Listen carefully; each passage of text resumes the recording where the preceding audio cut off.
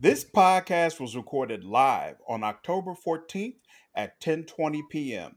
Things may have changed since the time of this recording. Please enjoy the show. Hello, everyone. I am Samora, your host, and the fellas are here for another episode of SJH Man Cave. We are live on Facebook and looking forward to another fantastic conversation. If you're watching this on Facebook, please make sure you hit that like button and share the discussion. You can also follow us at SJH Podcast Family. If you are watching us on YouTube, please remember that you can see this and other videos at SJH Man Cave. Once you're there, please tap the subscribe button and hit the bell to make sure you are alerted when new videos are available. You can also follow us on Twitter and Instagram at SJH Man Cave and email us at info@sjhmancave.com. And with all that being said, let's dive right in. So, brothers, how was your week? I'll start with you, Jason. Week wasn't that bad. What was it? Thursday.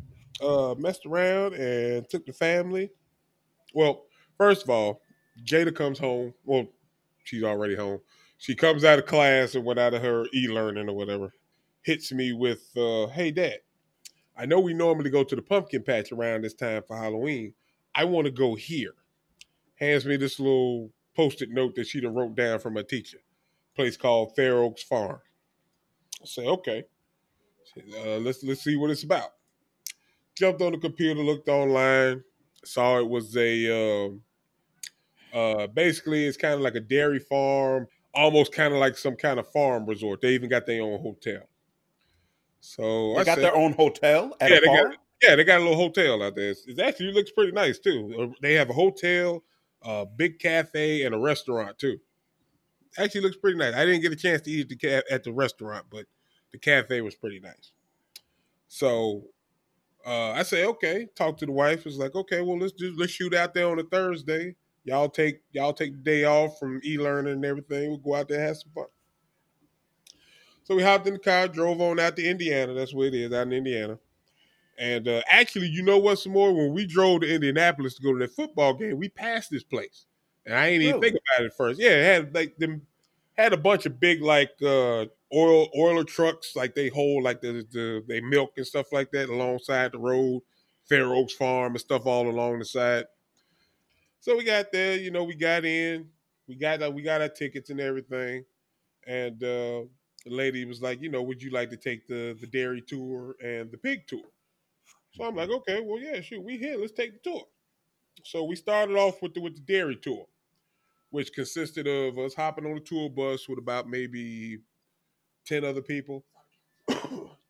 all that good social distancing and stuff. Everybody separate in the seats and stuff. Another one of these places that I was very happy with the fact that they acknowledged the social distancing, even though it was in Indiana, because I know a lot of folks in Indiana is kind of like, yeah, we don't really care about the masks, which is why they on the list now. Mm-hmm. Uh, Absolutely. but I was very happy with what they were doing. Oh! Before we got on the bus, sorry about this because this is something that I struggled with posting online because I got a video of it, but I didn't want anybody to think bad of me or think I was weird or into some bestiality or something like that. they no, they have certain parts of the farm. They had this birthing area. And this was one of the things that Jada was like real geeked up about. Like, I want to go see a calf be born. And I'm like, all right, that sounds weird for an 11-year-old, but all right. So the lady told us about the Wow. place, like, your bus is going to be like a half hour. You can go and check out the birthing barn. If the green light is on, that means a calf is being born. So apparently, they're having like 40 to 80 calves be born like daily. Are you kidding me? Yeah, that's what they said. That's wild. I thought it was crazy. Like, that's impossible. Like, how many cows do y'all have? So I we have get never heard of this kind of place before. trip me out. So we got over to the birthing barn. It was a yellow. They literally had like a street light, like it was a red light, yellow light, green light. So it was a yellow light. So I'm like, okay, well maybe that means one on the way or one's about to Mhm. stop. I already know what's going on. Let's go inside, check it out. When you walk in, they got this little glass little wall where they got like the calves that were born like a couple of hours earlier or something. So it was like one sitting there looking, starry eyed and couldn't wobble their legs and all the other good stuff. So then we hit the corner, we go inside. First of all, it's stadium seating. So like, how you go like them outdoor like plays and stuff where they have like the cement like seats and stuff and they just around. Yeah. So they had the stadium seating with this big big plane of glass and whatnot that circled off with two sides where they got two cows. When we walked in, one cow had just had one and one was in the process of having one. So we sat down, we start watching. There's this lady in there, and the whole time we joking, Jada's like, "Is this what she does all day?" And like, y'all shut up. Pay attention to what's going on. Like, I wonder, they probably work shifts. She does 8 hours worth of cow birthing, and then somebody else comes in and births some more cows 8 hours after that. So we sit down. The lady finished up with the one cow that was cleaning off her baby, and the other one was just kind of like walking in circles. And then she went out this door and came back into the other side with like this weird little rope type strap type deal. So she got behind the cow and the legs for the calf was just kind of hanging out already. Mm-hmm. So I guess the process in this birthing is that they like wrap this strap around like the calf's legs, and it has like an extra little loop in it where they step on it and they're literally pulling this calf out. At least to the point where the mother can like push it out on her own. And then she's like digging in and like trying to get its head out. So I'm just like, oh my God, I couldn't imagine. I kept asking my wife, like, is this what it was like when you was? Did she pretend like it was? Like, yeah, it was that hard. Oh, no, she was like, be grateful for me. Like this seems accurate. So, I'm like, okay. That sounds like her. That sounds like her. So mess around. First of all, my kids are the worst. I can't take them to stuff like this because they all got these little jokes and quips. Jada's joking about the lady in there pulling the calves out, working shifts. And Junior's like, why is that lady digging in that cow's butt? Like, there's a baby in that cow's butt. And I'm like, Junior, it's not coming out the cow's butt. I don't know if I can have this conversation with him now. You can't. He's not ready. And I definitely can't use a cow as an example at this point. So, hold on. I just left it at that. These are definitely y'all kids. I mean, I'm gonna just tell you. These comments they make, these are definitely y'all kids. But I'm glad you did not take that opportunity, though. I'm glad you did not take that opportunity to explain the why. I'm sitting next to Jado in the butt and whatnot. She's steady telling me, record it. Come on, record it, Dad. I'm like, this feels inappropriate. Like, I shouldn't. Right. And the cow just keeps looking back, like, out the window. Like, it's kind of, like, you turn. Like, all we see is the cow and this lady pulling is just looking like, all right, I don't know what's happening. Though. Like, she's just like, I'm over it at this point. And the whole time I'm thinking, I feel like we should leave. Like, this seems personal. So here I am pulling my phone out and I'm videoing. I'm like, all right, well, it's got to be happening sometime soon. I'm not posting it to Facebook because I don't want to end up in Facebook jail or nothing.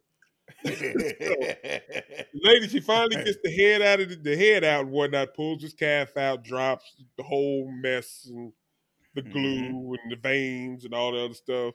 Was it everything Jada dreamed of? Yeah, she just looks ill.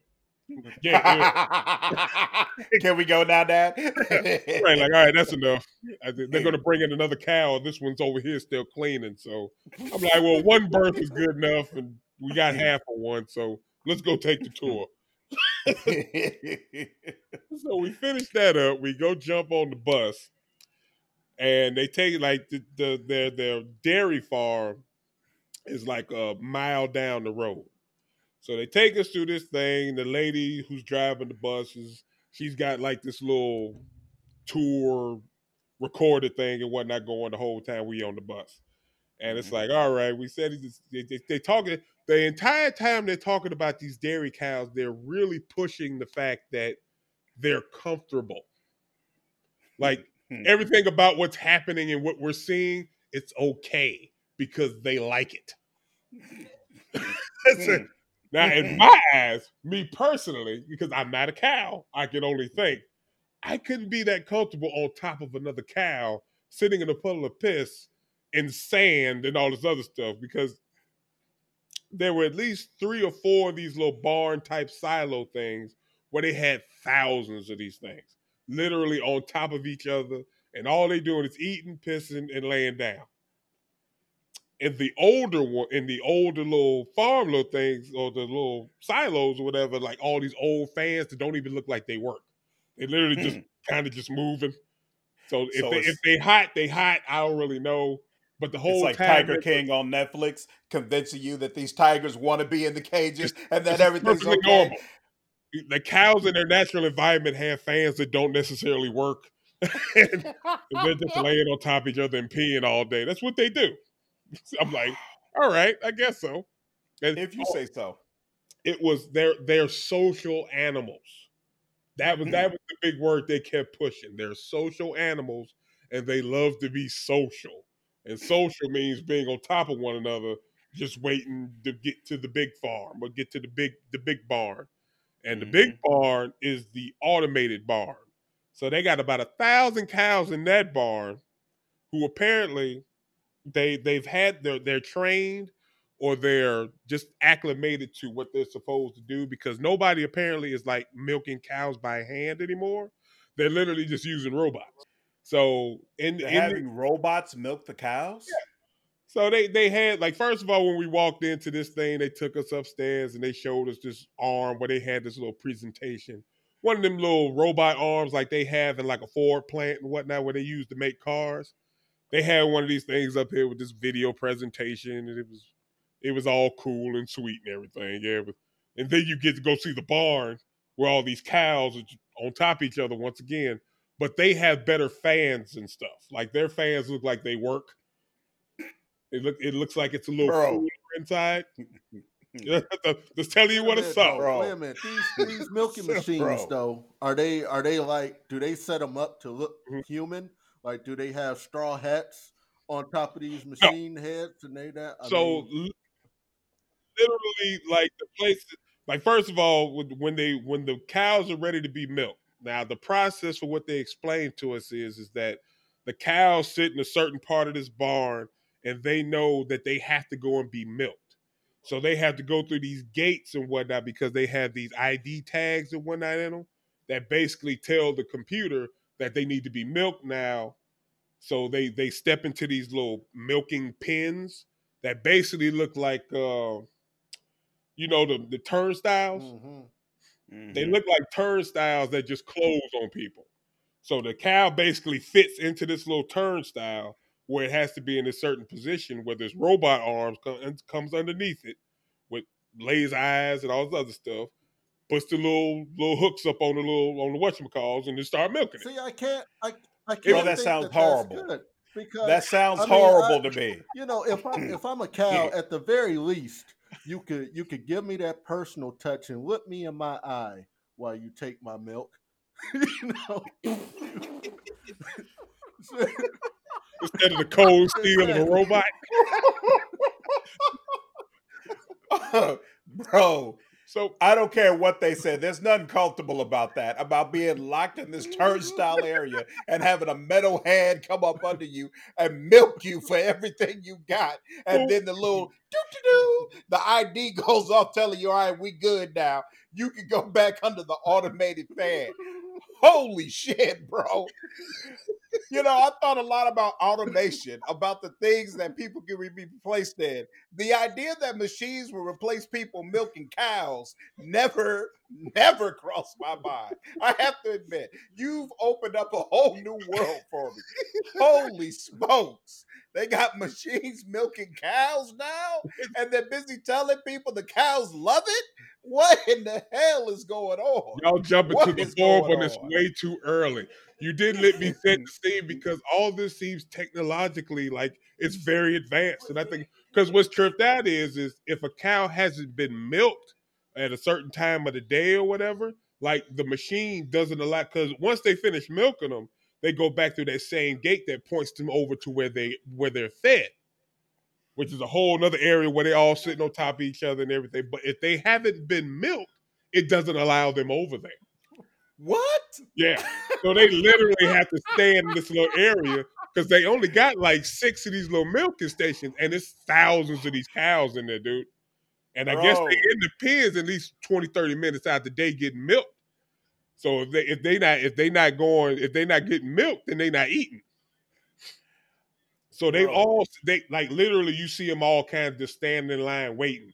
It looked like motherfuckers just waiting to go to work in a factory or something like that. Like they just literally like, come on, dude. Like they pushing each other out the way. Like I need to get milk. I'm hungry. Wow. But all the while they talking to us about it, they showing us all this wonderful technology on why they're comfortable because they're social animals. So in certain parts of this barn, they have these automatic like brushes that are down like cow level. So like the cows get massages. So if a cow feels the need to be rubbed, when they not laying on top of each other, they can go over by these automatic big brushes and like get themselves rubbed and brushed and stuff. So you see a few of them kind of running by. Where exactly? Like they like rub like their backs and their butts and stuff like that. Like you see some of them like put their heads in. It's mostly butts. It's like the butt brushes basically. That's mostly what I saw.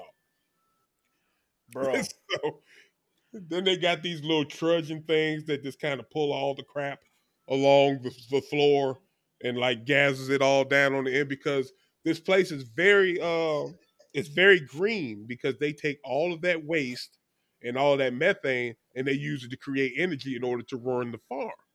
Oh, well, so thank like God. all that cow At least waste, they're green in the way in which they're treating these cows. At least it's environmentally sound when they're milking these cows or denying them food.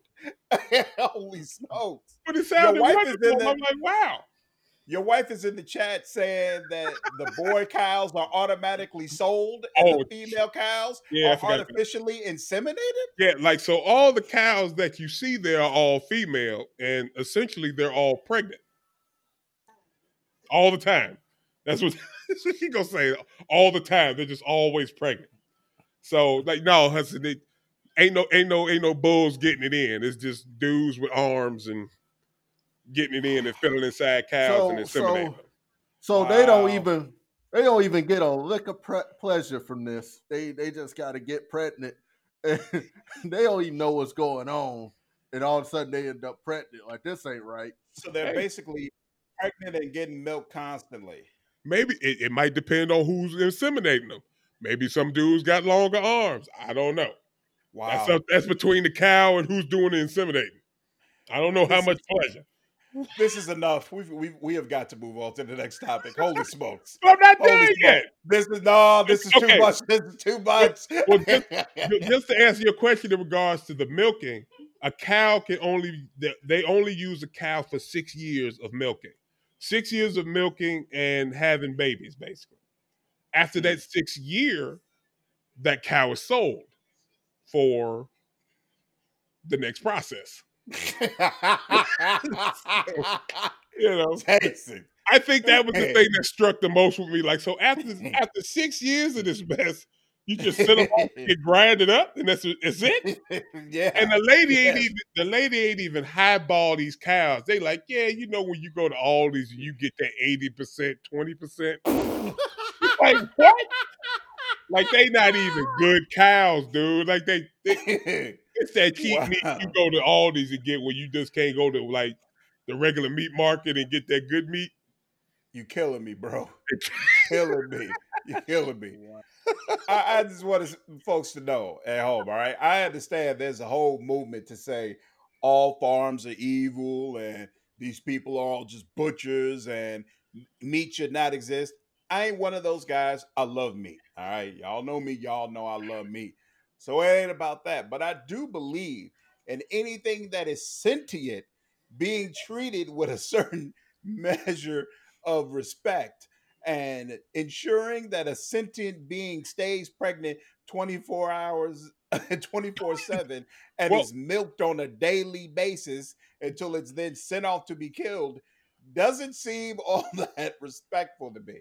But I could be wrong. Maybe I just don't understand, and maybe I'm just too sentimental about the whole thing. I think they do say that cows have a 9-month term, if I'm not mistaken. So they go through the whole pregnancy process, but Uh-huh. by the time they're 2 years old, they're able to have like more cows. So that's why that 40 to 80 calf birth thing that I was talking to you about with these I'm talking thousands of cows, dude.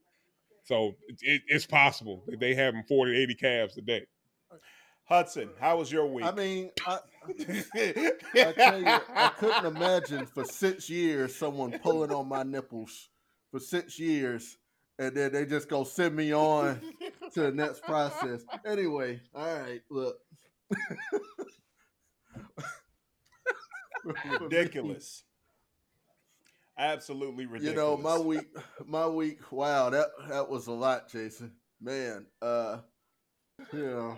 Well, as for me this week, I mean, it's been pretty uneventful. My youngest though, I found out today, you know, and this has been going on for some time, but I just really noticed it today.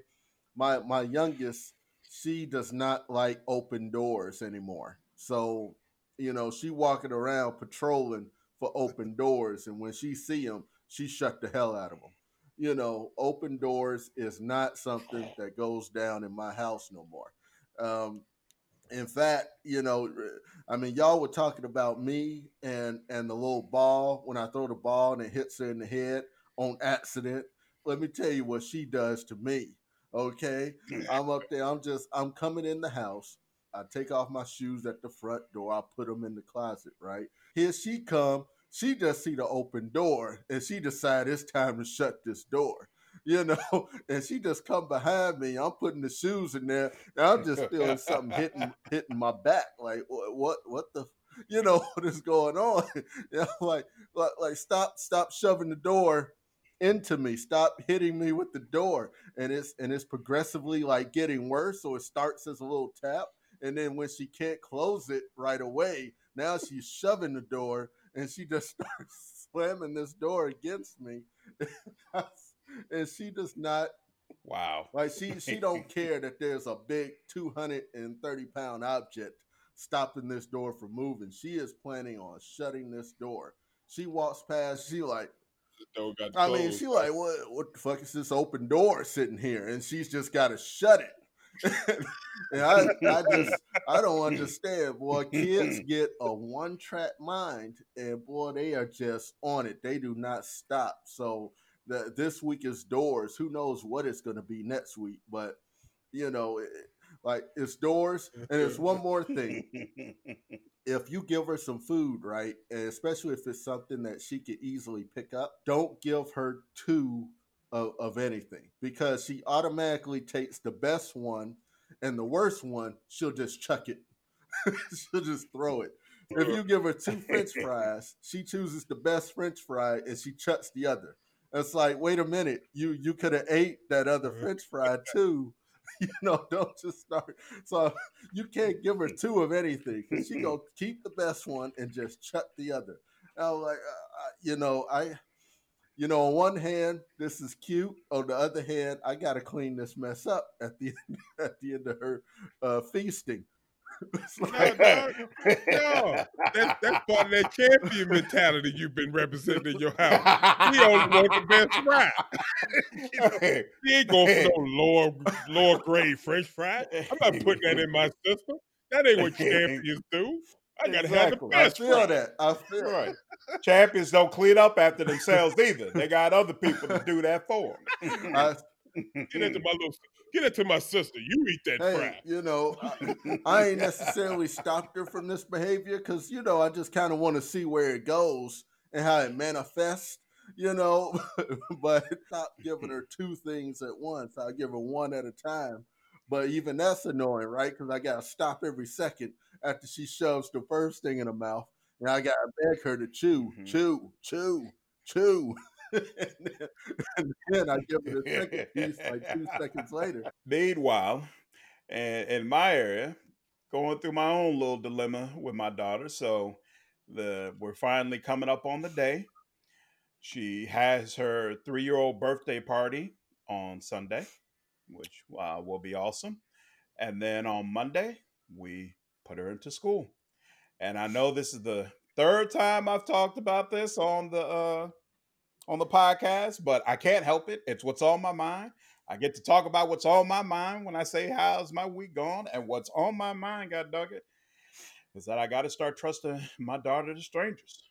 It is finally that time, and it feels weird, man. Especially with we've been having. She's got 2 sets of grandparents, and they've been the one watching her. My folks couldn't be happier to let go of the responsibility. My dad's like, I'm gonna have all this extra time, and hey, I might go back into the workforce for a little bit, get myself a little extra money, and, Oh, wow. and they're all thrilled. They're all thrilled. Me, meanwhile, terrified still. We did find a really good place. I mean, we had an hour-long conversation with the owners of it and feel really good about them, feel really good about their approach to having this daycare school. So, I feel good about the people we're actually turning her over to. But,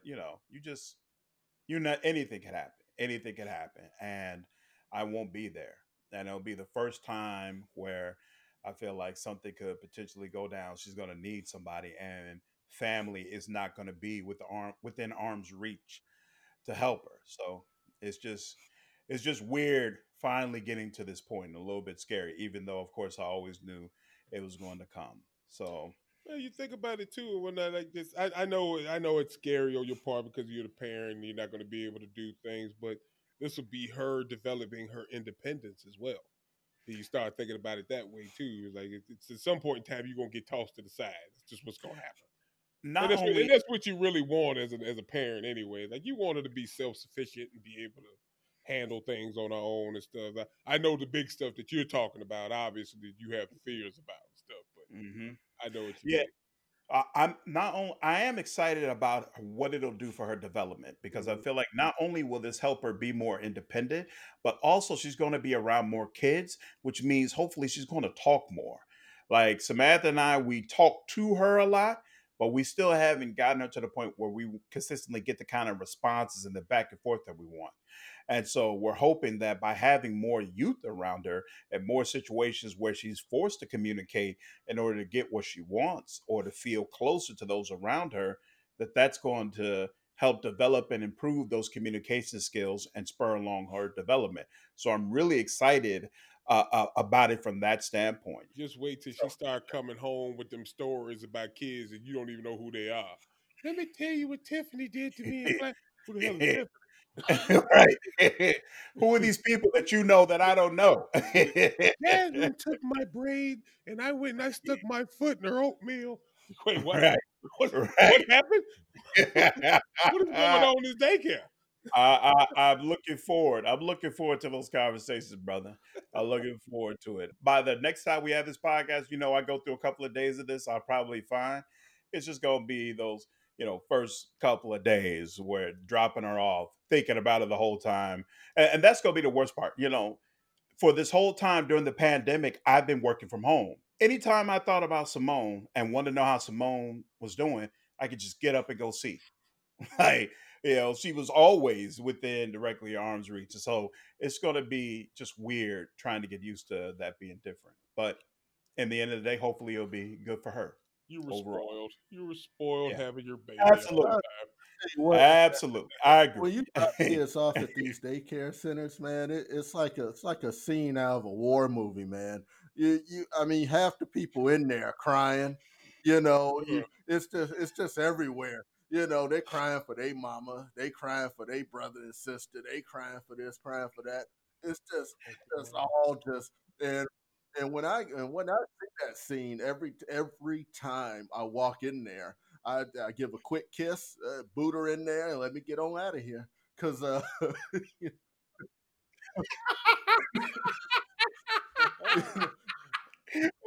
Well, no. You know, And you can't coddle champions. you know, Is that what it hey, is, brother? I can't. You know, I sure can't coddle my. I'm not coddling my kid. I sure ain't coddling theirs because they coming at you too. So they if they see a parent, they be coming at you. Like, and I noticed that right off the bat. You know, I come for a couple days in a row. They start waving at me, and there was one time where my daughter, she says, "Bye, Daddy." When I'm leaving, the rest of the daycare says, "Bye, Daddy." And I was like, "Oh, oh no." Wow. I'm telling you, man, they just be it be a bunch of sad looks in there, man. It'll make you feel a certain kind of way. You got to get out of there. Trust me, get out of there. The Wow. instructors tell you get out quick because they Wow. don't want you lingering because it makes it worse for the child. Because the child, the longer you stay there, just saying goodbye, the child gets more and more attached and thinks you're gonna stay, and that's not what they want either. So it's Right. a tough deal looking at those group of kids. Get away Man, from the windows. pretty much. Go away. Yeah. Yeah. Oh wow. I'll be sure to let y'all know briefly how it goes when I finally go through it. I also just like to let y'all know y'all didn't let me get to the pig part of the tour. Sure didn't. So we will save that for the next episode. We can talk about that one. You can have a part 2, brother. Now, I want to go ahead and get into our first topic of the week, which is Ice Cube. For those who do not know, Trump administration came out with a statement today saying that the platinum plan that they released 2 weeks ago, some of the information that was in it actually came from discussions with Ice Cube regarding his contract with Black America, which is basically a program he's been trying to push to get both parties to be more specific about what they're going to do for the Black community if they were to get elected. Ice Cube came out publicly today and confirmed their statement that he did have discussions with the Trump administration and assisted them in drafting certain elements of the Platinum Plus program. But what he also said is, I came to both parties. I didn't specifically call out to the Trump administration. And he said, uh, Biden's administration told me we'll catch up with you after the election, whereas the Trump administration was willing to have the dialogue right now about putting some things in place on paper to say what they would be willing to do. And so Ice Cube, of course, a lot of people came out publicly and said this is a betrayal of the Black community. And how could you be willing to sit down and have this dialogue with someone like Trump? And Ice Cube basically came out with this perspective that both sides have been very negative towards the Black community. Both sides have done a lot to damage us, and one side is going to win. And we should be willing to do whatever we can to get concessions from the side that wins in order to improve the Black community. And therefore, he shouldn't really be looked upon poorly or held accountable for being willing to have this dialogue with Trump. So I felt like this might be an interesting conversation for us to have. First and foremost, before we get into the actual substance of him having this conversation with Trump, I want to talk about the timing. Because even before this occurred, even before the Platinum Plan came out, when Ice Cube started having these discussions on Instagram about the community and about whether or not you should vote, what a lot of people were saying is you should have started this back when there were 7 or 8 people running for the election, and they could have tried to present their plans to convince the Black community that there's someone that could be trusted. Doing this now, when the election is essentially between Biden and Trump, is detrimental. And instead, all the energy and focus should be on trying to get as many Black people to turn out to vote as possible. And I was curious, how do you all feel? Do you agree with Ice Cube trying to push this right now at this point in time in the election? Jason, what are your thoughts? Well, I don't agree with just a statement of doing it back when it was 7 or 8 candidates. We're talking about from the Democratic side, obviously. That was all null and void or whatnot because Obama wanted Biden to be the presidential candidate. he literally called everybody else and told them, hey, shut it down because we need Biden to run this. So whether he'd have brought it up back then, and it ain't no guarantee that Biden was going to, adhere to it or even bring it up or even had thoughts towards it. So to bring it up then was a moot point because you wasn't going to have a bunch of candidates who would have actually, even if they were pushing it, it wouldn't have helped none because they didn't want any of them other ones other than Biden to be the candidate. I don't know what other time you would do this. Ice Cube, even though he reached out to both and just the answers that he got from the Democrats and what he got from the Republicans kind of speaks for itself. Trump gonna win. And he's going to still be president. That's the way you feel? Do you look here? In your heart of hearts, in the way you even feel about Biden right now, we've had this conversation, and we know who you wanted to be the presidential candidate for the Democrats. Right. You don't even feel good about your vote for Biden. True. Do you really believe any of these other people who don't feel good about it are actually going to vote for him just because? I agree with that point, but I also feel like there's a ton of people that voted for Trump before and don't feel good about it and probably ain't going to vote for Trump. And to and to your point on that one, and that's the only thing that kind of confuses me on it, and just the conversations that Ice Cube is having with the Trump organization. Like, so are you going to start telling people to vote for Trump because he made some acclamations or he made some pushes towards what it is you sat down and talked to him about? Because what he is proving is that if you don't do stuff for him, he ain't doing shit for you. That was all the statement when he pulled back the money plan. I don't know why my mind is going crazy right now, but yeah, platinum plan. Not the platinum plan. I'm talking about for the folks that's out here, they ain't got no money, no rent. The stimulus. Oh, stimulus. He pulled that shit off the table, and his statement was, "If I win, you'll get it." So, I mean, just for him to go in and make this plan up and talk with Trump about it, and just because he was open to talking about it, don't really mean nothing in the simple, just like it didn't really mean anything when he brought it up in the first place, because the only way we gonna get it is when we vote for him. That kind of sounds like it's gonna have to be the next conversation to have, Q. If you want that platinum plan to work for the black people, sound like you're gonna have to come out your body and tell people to vote for Trump. And I don't think that's going to be good for you. So, two things. One, he has not said anything whatsoever thus far about more people should support Trump or folks should vote for Trump or anything like that. And two, I would say it's not fair to put that on him, to say that where you're basically pushing people towards Trump, because at the end of the day, he presented it to both, and the Democrats chose to say, no, we don't need to respond to this. We don't need to present any sort of real plan for the black community. So then it's like, if he's putting it out there and only the Trump campaign wants to do anything about it, is that really Ice Cube's fault? I don't think it's anything or blame or anything like that would be involved with it. I mean, this is a brother and whatnot who's trying to do something for his people. And he brings up an excellent point of whatnot. It's like we're going to have to work with whoever has the power at this point. And even you've made the statement just like he did, when it's like we have to make these people that we vote in do what we want. And I know it's the voting process, and it's just like you said, it's going to have to be some kind of pressure put on these folks that's going to have to make this happen. So when it comes to blame, I don't think it's anything to blame him for, other than the fact that if we end up with this dude for the next 4 years, we gonna have to figure something. We just gonna sit here and call him a racist and everything else, and call him out his name for the next 4 years, and ain't shit gonna happen until we vote the next Democrat in, who might possibly not do anything for us either. So you're gonna have to work with what you got.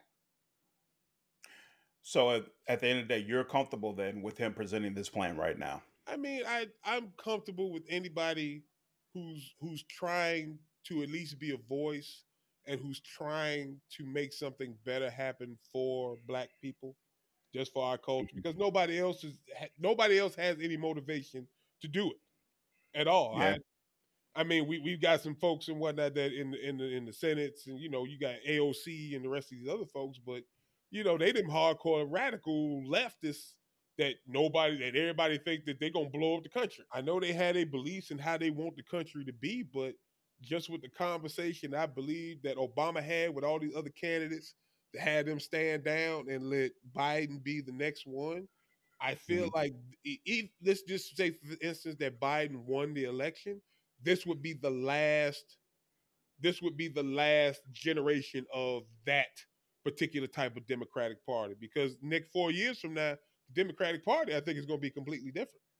I agree. I certainly hope so. I also agree that I don't have a problem with the timing of him trying to push this because, again, I feel like it's better to put something like this when the candidates are clear, when you know who's going to potentially be president. And I don't understand how you can demonize somebody for saying we need to have a discussion about what either administration will do to For support us. the black community. Exactly. I don't understand how you can demonize a person for saying that. Ice Cube was open. He said, I approached both parties and only one party was willing to have the dialogue now. Again, I'm voting for Biden. I'm voting for Kamala. That doesn't mean I don't have to pretend that that's not problematic, that they don't feel like there's any sort of responsibility in order to present this information. And please don't tell me, well, if you look on their website, you'll see what they're going to do. If you want to know what a candidate's not going to do, look at their website at their list of promises.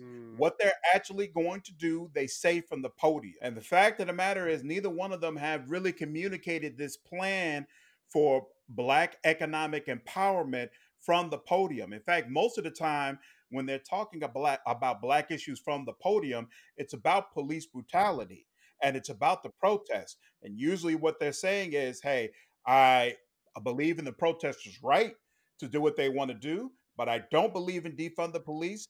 And I support the police and believe we need to just find a better way to support our police officers.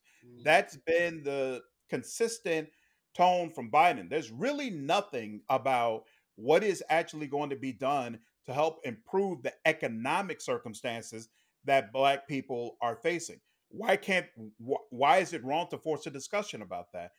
Hudson, do you have any thoughts? I think if he was trying to push Trump to be president or anything like that, I think he would have came out right off the bat and said, the Democrats told me to wait, and no, he only came out with that info after Trump put him on blast pretty much and said, hey, we were working with Ice Cube as if this was I'm going to use that word we used before the broadcast, as if this was some bipartisan thing they came up with. Q presented his plan to both sides, and Trump and them decided to take a piece of it because Trump is an opportunist. That's what he is. He decided to take both. He decided to take some pieces from it, and as an opportunist, he decided to say, "Hey, I've been working with Ice Cube." Well, it don't. I don't believe that they were working together. I believe that yes, they probably did contact Ice Cube. Ice Cube said, well, yeah, this is the plan. Here's a few elaborations on some questions you had. And that was probably the end of the conversation. Trump and them made their plans and then put out their platinum plan. I mean, that's as simple as that. It's the same thing any of us would have done. You know, just to if he were to only put out that plan to Democrats, it would have went against everything he's been saying, which is we shouldn't guarantee our vote to one side or the other because we lose our power that way. It's by guaranteeing the vote, it's basically just as much power as not voting. We can't just guarantee it. Right.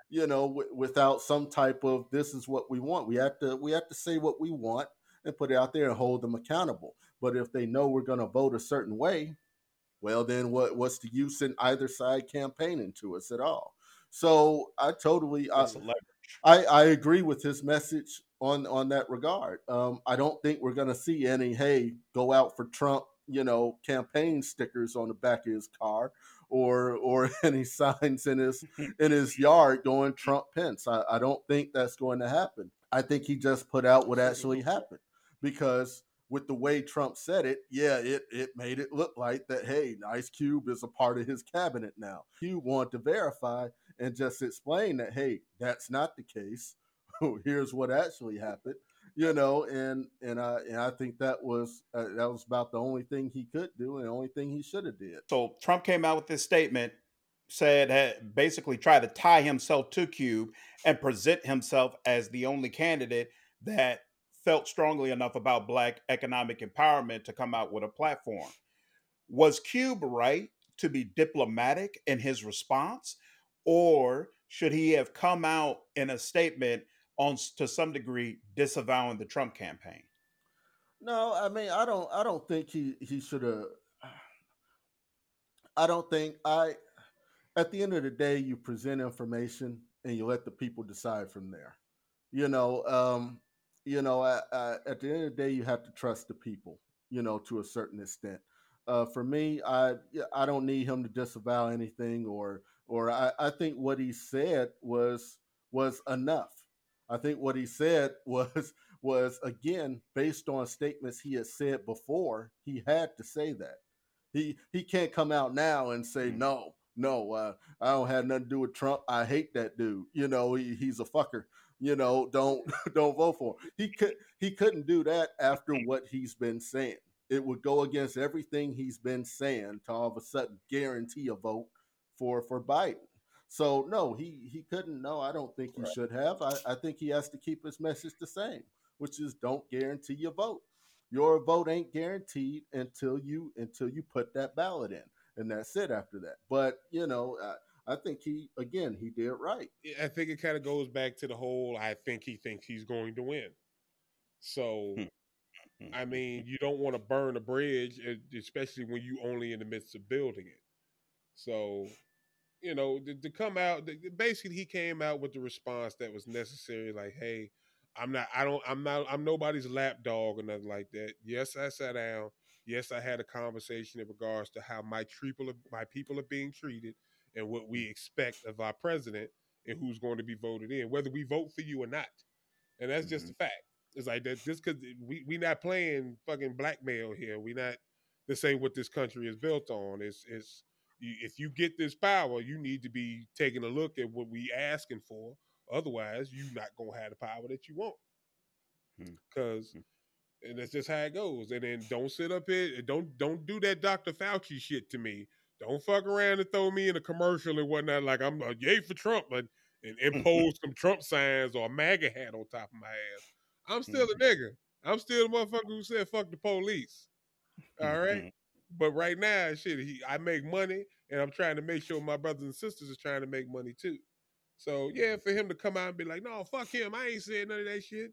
To be diplomatic, I mean, that's what it is to be an adult or to deal with the political arena as it is. And I believe that he believes that Trump is going to win. You're not the only person who ground level person I've heard who strongly believes even at this point that Trump is about to win.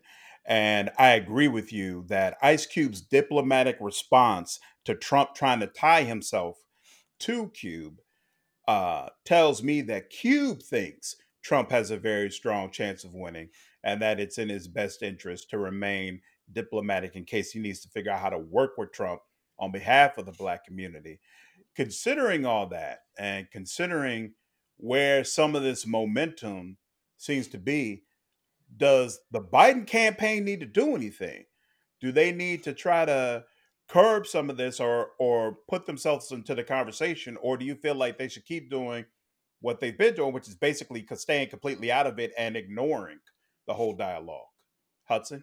Trump's platinum plan has just kind of flown under the whole radar. He said it, and then it's hardly even really talked about until Trump decided to try to blast it again by saying he worked with Ice Cube. It's one of those things that it would, because in the grand scheme of things, it's the package they're offering is so underwhelming that it's not being really talked about by anybody of any major great importance, really. I mean, it's like I said when we discussed this plan, a few weeks back, is that this is a drop in the bucket compared to the amount of money that passes through America's hands. So and we'll talk about Chase later on, right? But Chase is offering more than this platinum plan is. So what I would say is that it's still not enough, nowhere near enough. So I I just don't see what they're going to come up with that's going to be of any great importance to even be talked about. What do I want them to do? Yes, I want them to address it. And I think if they were really to address it, I think it would change the landscape of this election. Um, but the question is, in what direction? Because just like Black America would love a substantial and great plan, would the plan that we would really accept be acceptable to others? And we would have to look at that too. Mhm. Like, how much would this change the landscape? Would it do them any harm or good, really, to come out with something? And I think Democrats as a whole decide to try to stay out of that type of conversation because they know even amongst their other supporters, other than Black people, it might cause a bit of a stir.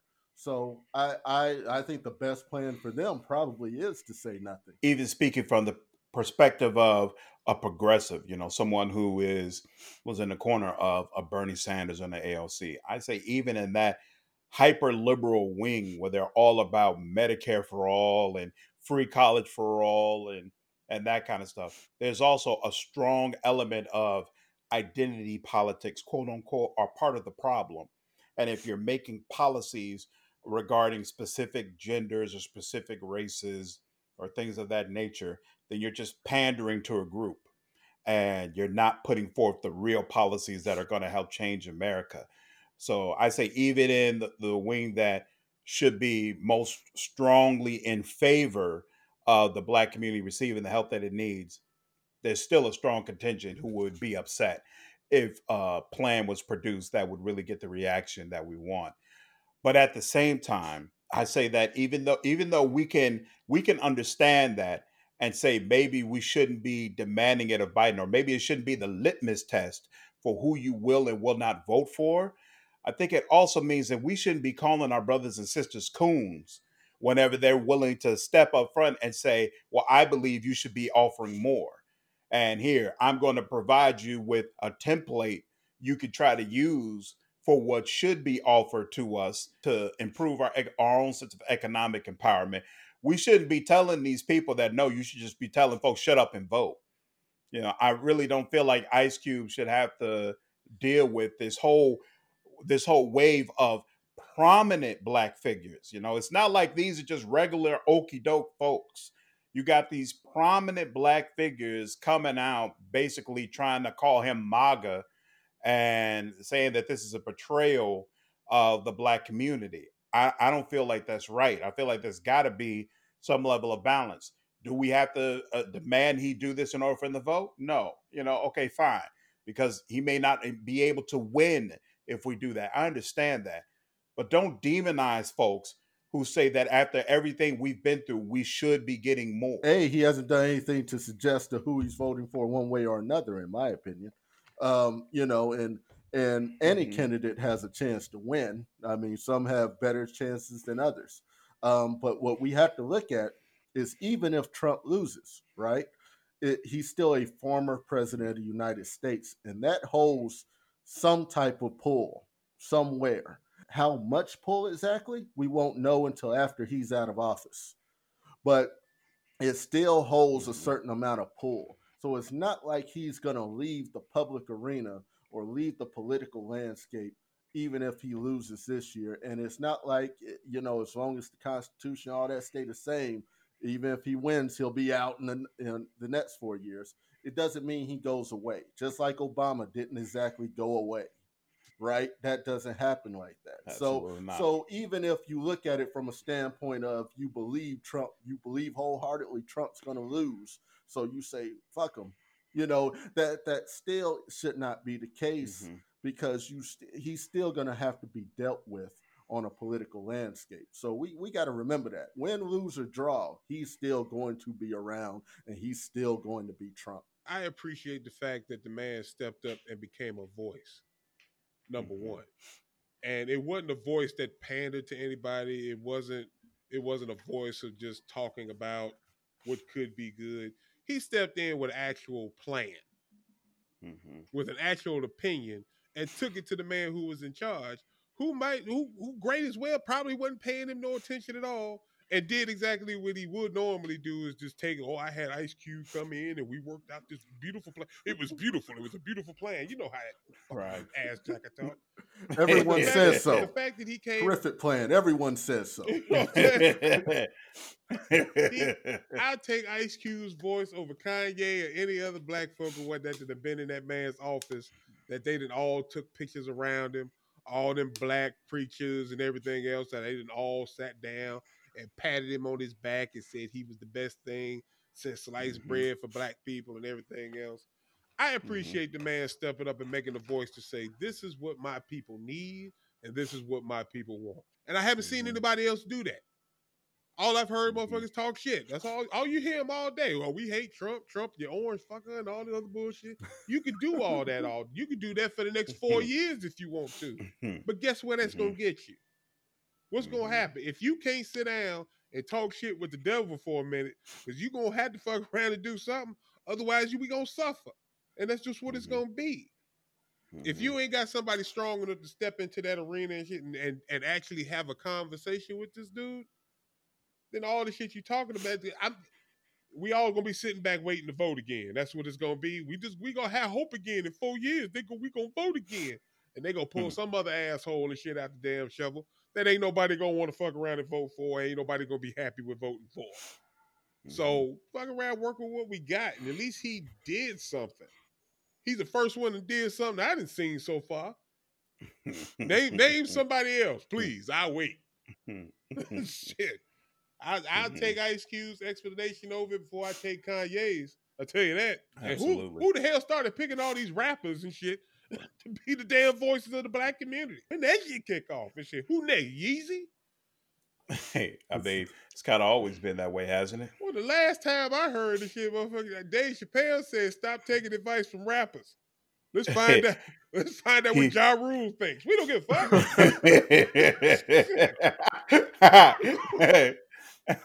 Hell, at least Cube said something sensible. At least he said something that made sense. It's always been that way. The rappers pretty much speak for the black community, well, and that need to shut the fuck up. That speaks to our lack of leadership. There's just a complete lack of people in our communities that are willing to step out front and try to say, you know what, I'll do my part to try to help right the ship. Since we're on the topic of investing in the black community, I think this is also a good time to talk about JP Morgan Chase.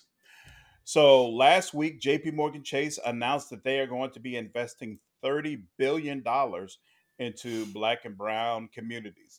And I'll give you a brief breakdown of how this is supposed to work. They're going to put $8 billion towards originating an additional 40,000 home purchase loans for Black and Latinx households. They're going to help an additional 20,000 Black and Latinx households get lower mortgage payments, putting $4 billion towards that. They're going to put $14 billion towards financing an additional 100,000 affordable rental units. And they're putting up another $2 billion to create 15,000 loans to small businesses in majority Black and Latinx communities. And then finally, to cap it off, they're going to put $750 million. They're going to spend an additional $750 million with Black and Latinx suppliers. So it's definitely a massive push to invest in Black communities. Do you all think this is a response to the activism of Jamil Green and some of the other people who have been on, a boycott JP Morgan Chase campaign due to unfair practices that have been exposed? Oh yeah, absolutely. They even went as far as to say that it was a lot of this was because of his efforts and some others. So they've been on record as giving him credit to some of this. So, but the fight ain't done, and I think that's the key to this. Again, I'm not impressed. I know these numbers. These numbers sound impressive. Remember, when we use these numbers, they're not just giving this money, right? They expect this money to come back to them with interest. Let's say they're spending $750 million they were talking about. They're expecting a few billion to come back to them at the end of all this, right? So when they keep saying as if they're giving, right, we got to remember what type of business they're in. It is a step in the right direction, but what we have to look out for is we're in the middle of a bad COVID situation, right? Which meant economically that this whole country was kind of falling apart for a little bit, right? So again, when I look at this, how much of this really is COVID relief versus, again, it's like, Mm. you're picking a fine time to now say that you're going to do this when we know that there's going to be recovery efforts all throughout the country because of this. So it's kind of an easy time to say, hey, we're gonna help you now. Great. After a lot of us have lost homes or will lose homes, after a lot of us have lost businesses or will lose businesses, we're gonna help you. So that's why I say the fight's not done. And I'm on Jamal Green's page, so I see it, and his response was, "That's great. We still got some work to do." So that's my feeling. Yes, he was involved. He definitely helped move this needle, and he knows as well as I do that there's still some more work to do in that regard. I don't know. Usually I am very pessimistic, and I'd be right there with you. During this COVID recovery period, there's going to be a lot of money thrown around to try to help rebuild these communities and or really just to get our economy back on track. But I've never felt like banks were a part of that. Like banks are not the ones who are going to overextend themselves to help out the economy unless it's the Federal Reserve. And I do agree that these are loans. Chase is going to get their money back. So it's not like they're making this huge sacrifice. But I do feel like it's on some level an admission of wrongdoing, especially when they're not really trying to push back on the perception that Jamil Green is a major part of why this is happening. And considering how strongly I know some of the lower level Chase employees feel about Jamil and some of his little demonstrations and his altercations with them. I feel like they could have easily taken a step of, this was already going to happen. We did this because of COVID, because we want to help build these communities back up, and basically pretended that all the information that we've heard about Chase beforehand doesn't even matter. And that doesn't seem to be what this is. And so from that standpoint, I do appreciate it. And I also appreciate it because my hope is that other banks are going to jump on this and do the same thing, feeling like, okay, we all need to kind of change things around and be more equitable in our practices towards the Black community, so that more people who are trying to open up businesses or own homes have access to that money that has long been denied to us.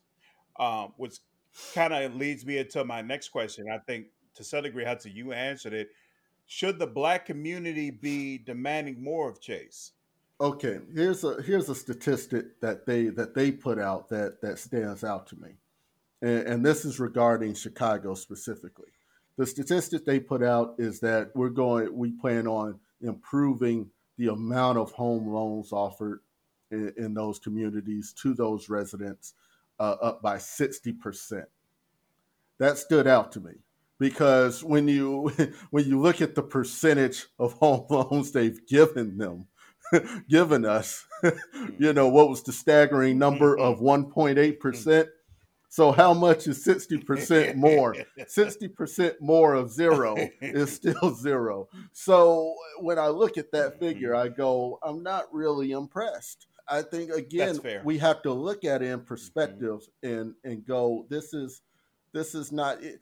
I read somewhere and in looking at the economics and some of the issues that we have, right, is that, hey, in the white community, right, they say that when you spend $1 in there, it's some ridiculous amount. It says before it leaves that community, it circulates around there 37 times before that dollar leaves that community, right? And I think it was some ridiculous number like that, as opposed to a black community where it was some ridiculous low number of like uh, 6 or 7 times. 6 hours, I think. But yeah, some ridiculous amount of time that it before it leaves our community, right?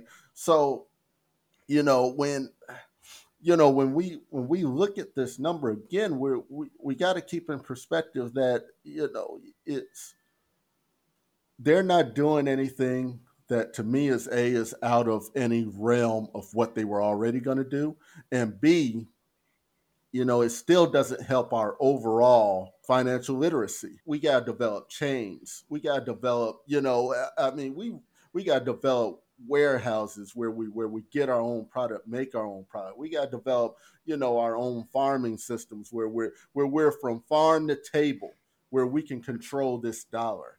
And this, what they're talking about, does not create that. It does not set that up. So, what they do know is that through this COVID relief, and as we come out of this in this economy, they're going to get a lot of extra backing from the Federal Reserve in order to make these loans, right? And they know this. They can anticipate that any of us could anticipate that. So this money that they're going to lend out will virtually be risk-free for a certain amount of time while this economy gets back on its feet. So at the end of it, what we have to see is, now what's going to happen at the end of once they say, okay, it's back to business as usual. Where are we going to stand then? And that's going to be the real tell of this whole thing. But at the end of the day, this is a drop in the bucket. It's a drop. That makes sense. Actually, I agree with you. I agree with you. When you put it like that, yeah, I understand it better. I agree. More work to be done, but I still hold that I'm hoping other banks are going to do the same thing, and that this period of COVID relief is also going to translate to a lot more support and a lot more lending towards Black communities, so we can start building up the type of businesses that we want to see in our communities. But like you said, there's a lot more work that's going to have to be done for that.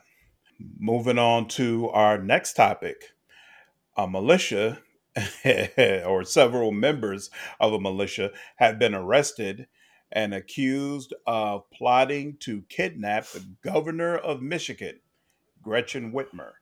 Apparently, there have been 13 of these people arrested now. Apparently, they plan to kidnap Governor Whitmer and then take her to a different location where they would put her on trial for treason. They also discussed taking Virginia Governor Ralph Northam in the same manner. They talked about multiple potential ways they could do this. So I only read this a little bit, but I know one of the options was they could rob a pizza delivery boy for his shirt and then approach her home as delivering a pizza with a pistol and ammunition, and then take her that way. They also mentioned that once they took her and put her on trial, they could take her out on the boat into the middle of the lake, disable the motor, and then leave her on the boat. Um, 13, 13 members have been arrested, and I think five had their hearing this this week. But apparently, they haven't. I haven't heard them mention the specific name of the militia, but apparently, it's a militia that crosses into multiple states, and there's the potential that more than just these 13 people are going to end up being arrested. So my first question is, all of this occurred because they were livid at Governor Whitmer about her mask policy, forcing people to wear masks and forcing businesses to i- implement social distancing policies at their place of business. So, are you surprised that people are going to these lengths regarding Michigan's mask policy? And Hudson, I see you shaking your head, so I'll start with you. Well, I don't know, man. I'm surprised it's over a mask policy. I honestly I can't understand how mask somehow is in the same realm as my constitutional rights. I we got real situations and real shitty things happening to people all over the world, this country, and and and your thing is of all the things to try to kidnap a governor about, you choose over mask and whether your favorite bar is shut down or not, or if they're following these policies. I am totally just kind of I'm kind of like, man, the privilege is there. And how can anyone, all these people who say, and I see these memes all over the place. Yeah, yeah, look at all this white privilege I got. Come on now. These people over mask. I mean, could you imagine a black militia doing something over something so trivial and saying that they're going to kidnap somebody over something so trivial and actually try to do some dumb shit like compare it to a constitutional right? I don't know, man. I'm having a hard time trying to. I try to look at things from all sides as much as I can, but I can't stand here and support. Sorry, I'm sitting. I can't sit here and support the kidnapping of a governor. First off, that just doesn't sound like a good idea to begin with. But at least you could Absolutely at not. least you could do us the courtesy of having a good reason for it. I don't know. That's just me. Maybe I'm wrong in this. Maybe there's something I'm not seeing. Somebody tell me something. Jason, This shit's gonna be a movie. I hate CNN. I hate CNN so much. Oh my god, they are way too detailed. How the hell do they get their hands on these types of stories? Just sitting here reading this, it starts off crazy. Just some dude who had a problem with getting out of high school. Like, how hard is it to graduate from high school? It's not that hard. Leader. Yeah, talking about the leader of it, the Fox? dude who started off in his old boss's basement of the vacuum shack. That's where it all started, man. Oh my god, this crazy. I thought without reading this, when I heard about the whole kidnapping the government thing, I thought of like some ex-military, like some guys or whatnot that were. I thought it was for a reason. Like, oh, what did she do? Did she cut some funding or something, or was their mama on a ventilator and she shut them down? What happened? like you think it takes a good reason to get a good 13, 20 guys together, train across state lines. We gonna go drive out somewhere. We're going to train. We're going to train and have meetings. All the while passing stuff online, which is the worst fucking thing you could do. All they do is monitor online shit. They just told you that shit 4 years ago. Obama was watching everything. The whole administration. All we do is sit back and we look for keywords. Yeah, all the ones you dummies said. This just goes to show that not only do we live in a world full of very stupid people, but there are stupid people in this country who are very motivated, and that shit is scary. Like just to be dumb and actually put effort into your stupidity to make it flourish and invite other people who are like-minded as you are. Oh my fucking god! Like we sit here, we talk about building this community, right? Oh my Jesus, you got to. There's a community of these people already.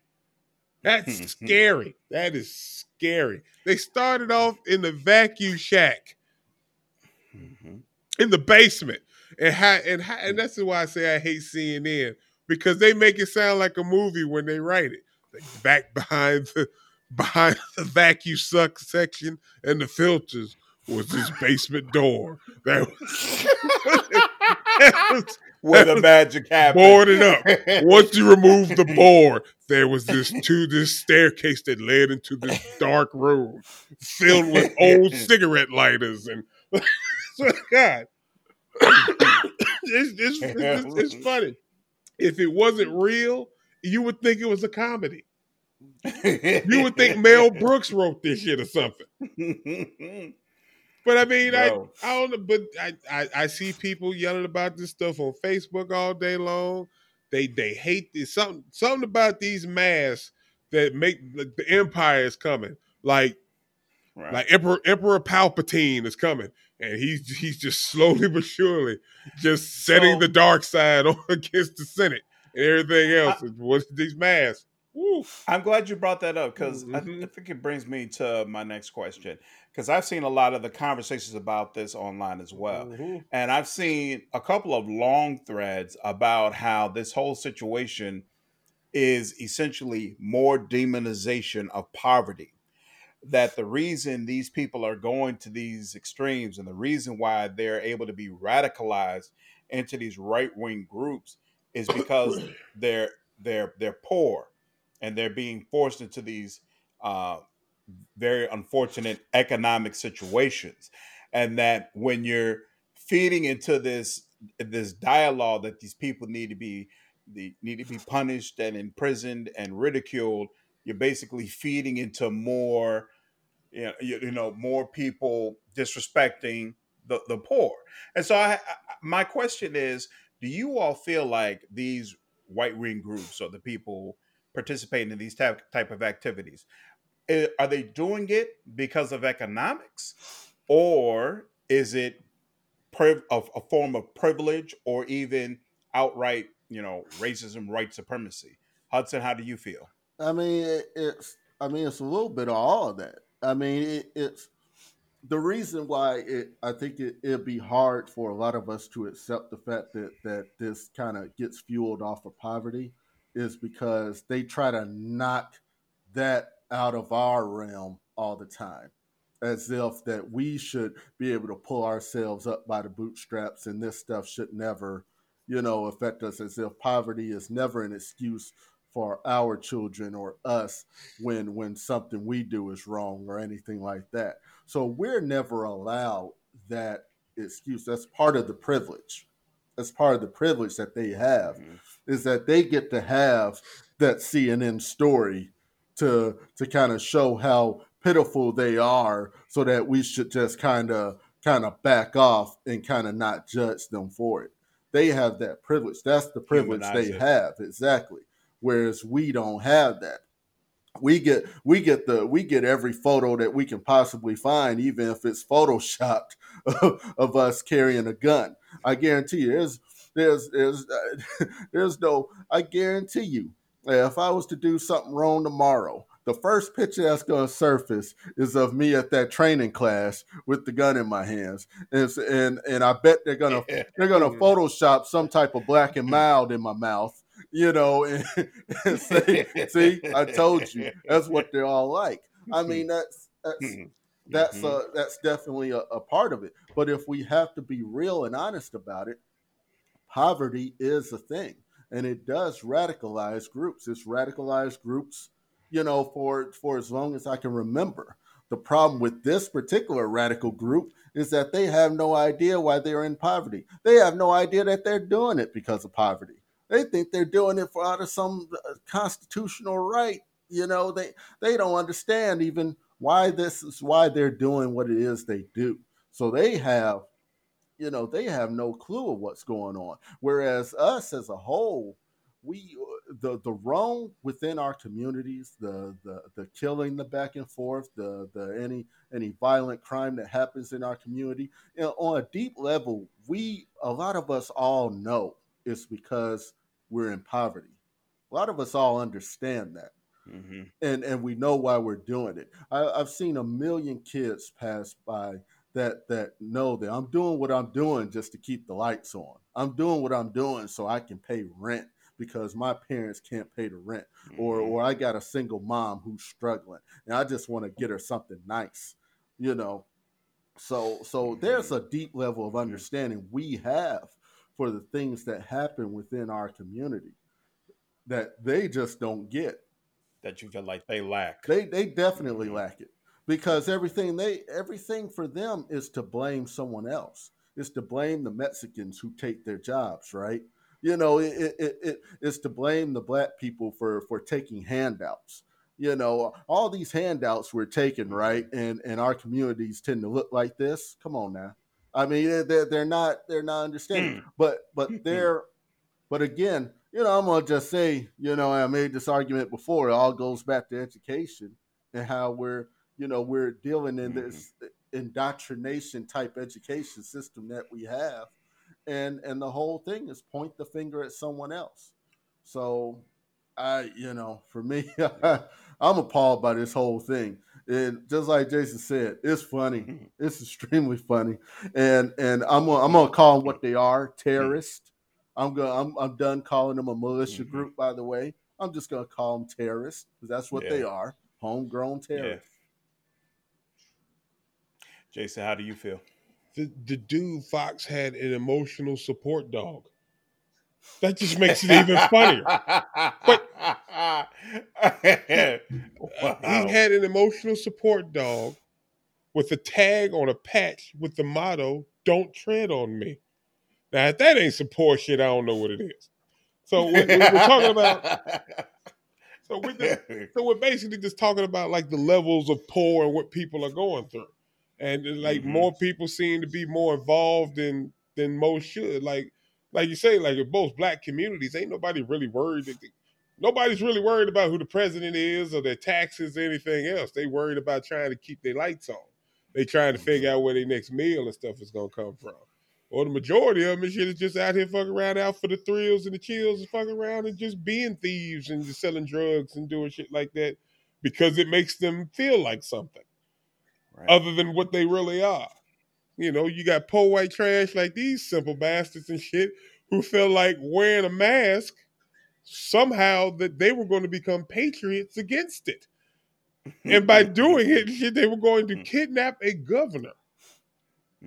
So, I mean, somewhere along these lines, I mean, like if it's kind of like a demonization of the poor, I mean, I don't know of any arguments or anything like that basically shoot the poor down other than just the basic treatment and the legislation and everything that basically keeps these people poor. Because I'm sure these dudes probably work their asses off like everybody else do and don't have shit to show for it. And it's like us to say they don't really know why. It's because of the motherfuckers you picked. You picked an asshole and shit who said he was gonna fight for you, but he ain't did shit for you. He did a damn thing. He made all his fucking friends rich, and you fuck around and you go out to the polls with your Confederate flags, talking about this is my president, he fighting for me. No, you kidnapping the wrong motherfucker. You might want to go get his ass and shit. Hop over them damn fences and shit. Yeah, if you think about it for a second, like I'm sure this dude appeals to all they right wing feelings and all the hate mongering and all the shit that they feel down in the pits of their stomach as they dig through the dirt and shit, and as they walk they emotional support dogs through dirt fields and shit all the time. Because apparently the black folks that's in a nice car, you know what I mean, or got a decent job or whatever the case may be and whatnot, is apparently doing better than them, and that ain't the America that they imagine. I hate to tell them this and shit, but they are part of the America and shit that did nobody want to imagine. I find it funny how much rich white people really dislike broke white people. I've always found that very interesting. Like they're the main ones that they gear towards when it comes to voting and getting them to back them up all the time. Like they're like fucking sheep. Yeah, we hate your guts, but come on, give me them votes, get me in the office and shit. Right. And they don't even realize it. And it's weird to me. Like how y'all haven't figured that out yet? Because this has literally been going on since fucking who was the last worst goddamn Republican? Reagan? Shit. I mean, Jesus Bush. Christ. Well, I shot back to Reagan because, I mean, I think he was the perpetual beginning of it all and whatnot, of this slide of the Republican Party becoming these cocksuckers and shit that just want to take all the money and tell everybody to go kill their fucking self and shit, basically, and whatnot. But then they still tell you they need their vote, and they still go out there and they tell them that they out there fighting for them, and tell them, I bet you these motherfuckers think they middle class. I guarantee you that shit. I guarantee you they probably believe they middle class. And no, dog, you're not even on that spectrum. Hey, I agree with Rich in the chat. He said Nixon was the one. Nixon was the one who really started them on that path, and I agree. I feel like Reagan is the one who made it popular, but Nixon is the one who really, really started them on this track that they're on now. I don't know. On the one hand, I absolutely agree that poverty is part of the problem. I feel like poverty is the reason for a lot of problems that we have in America, and that if there was a real focus on tackling poverty and improving it in this country, a whole lot of other issues that we're having would happen less. But at the same time, I get tired of when a white person commits a terrorist act, everybody wants to start talking about the compassionate way to discuss this. But if a black person does the exact same thing, it's throw the book at him, he's an animal. And I feel like it's not typical or whatever to say that. I feel like it's facts. It's a situation we're presented with time and time and time again. It's just like drug addiction. Black people get strung out on crack. So we got the war on drugs, lock them all up, figure out how to punish these people and bully them into conducting themselves the way we want them to. Opium epidemic happens. It's, oh, well, we've got to figure out how to help these folks. This is a health issue, and we've got to make sure they're getting the support that they need so that they can get better and improve their lives. It's like, I agree with all that. Can we do it on both sides? So absolutely, I agree. Poverty is a big reason why these people end up being radicalized into believing that these crazy actions are the way to go. But can we also look at what's happening in other communities that are just as impoverished and say, you know what? The reason that a lot of them are doing this is because of poverty. And if we want to help, if we want to make it better, the solution is not to lock up a bunch of people. And it's not to have the police on every other corner bashing as many heads as possible. The solution is to empower them and help them economically so that they can feel more empowered in their lives and they're not so easily duped into getting involved with nonsense. That is the solution. I feel like there's just no conversation about that. None. Even when we're talking about this protest and stuff, it's all about, well, how do we support the police more? You know how you can support the police? Give folks more money. Give folks more ways to earn money. Like every time I see a job fair in my community, the lines go around the block. If there's anything that we have a massive amount of out here, it's folks who want to work. Laziness is not the problem. There's not a problem with they don't want to have a job. The problem is there's literally a lack of availability of opportunity. Like everybody just doesn't have opportunity, and we have to be willing to address that as a country to help fix some of these issues that we're having. And I don't know. I'm just hoping that at some point we're going to get to a level where we're really serious about trying to deal with that.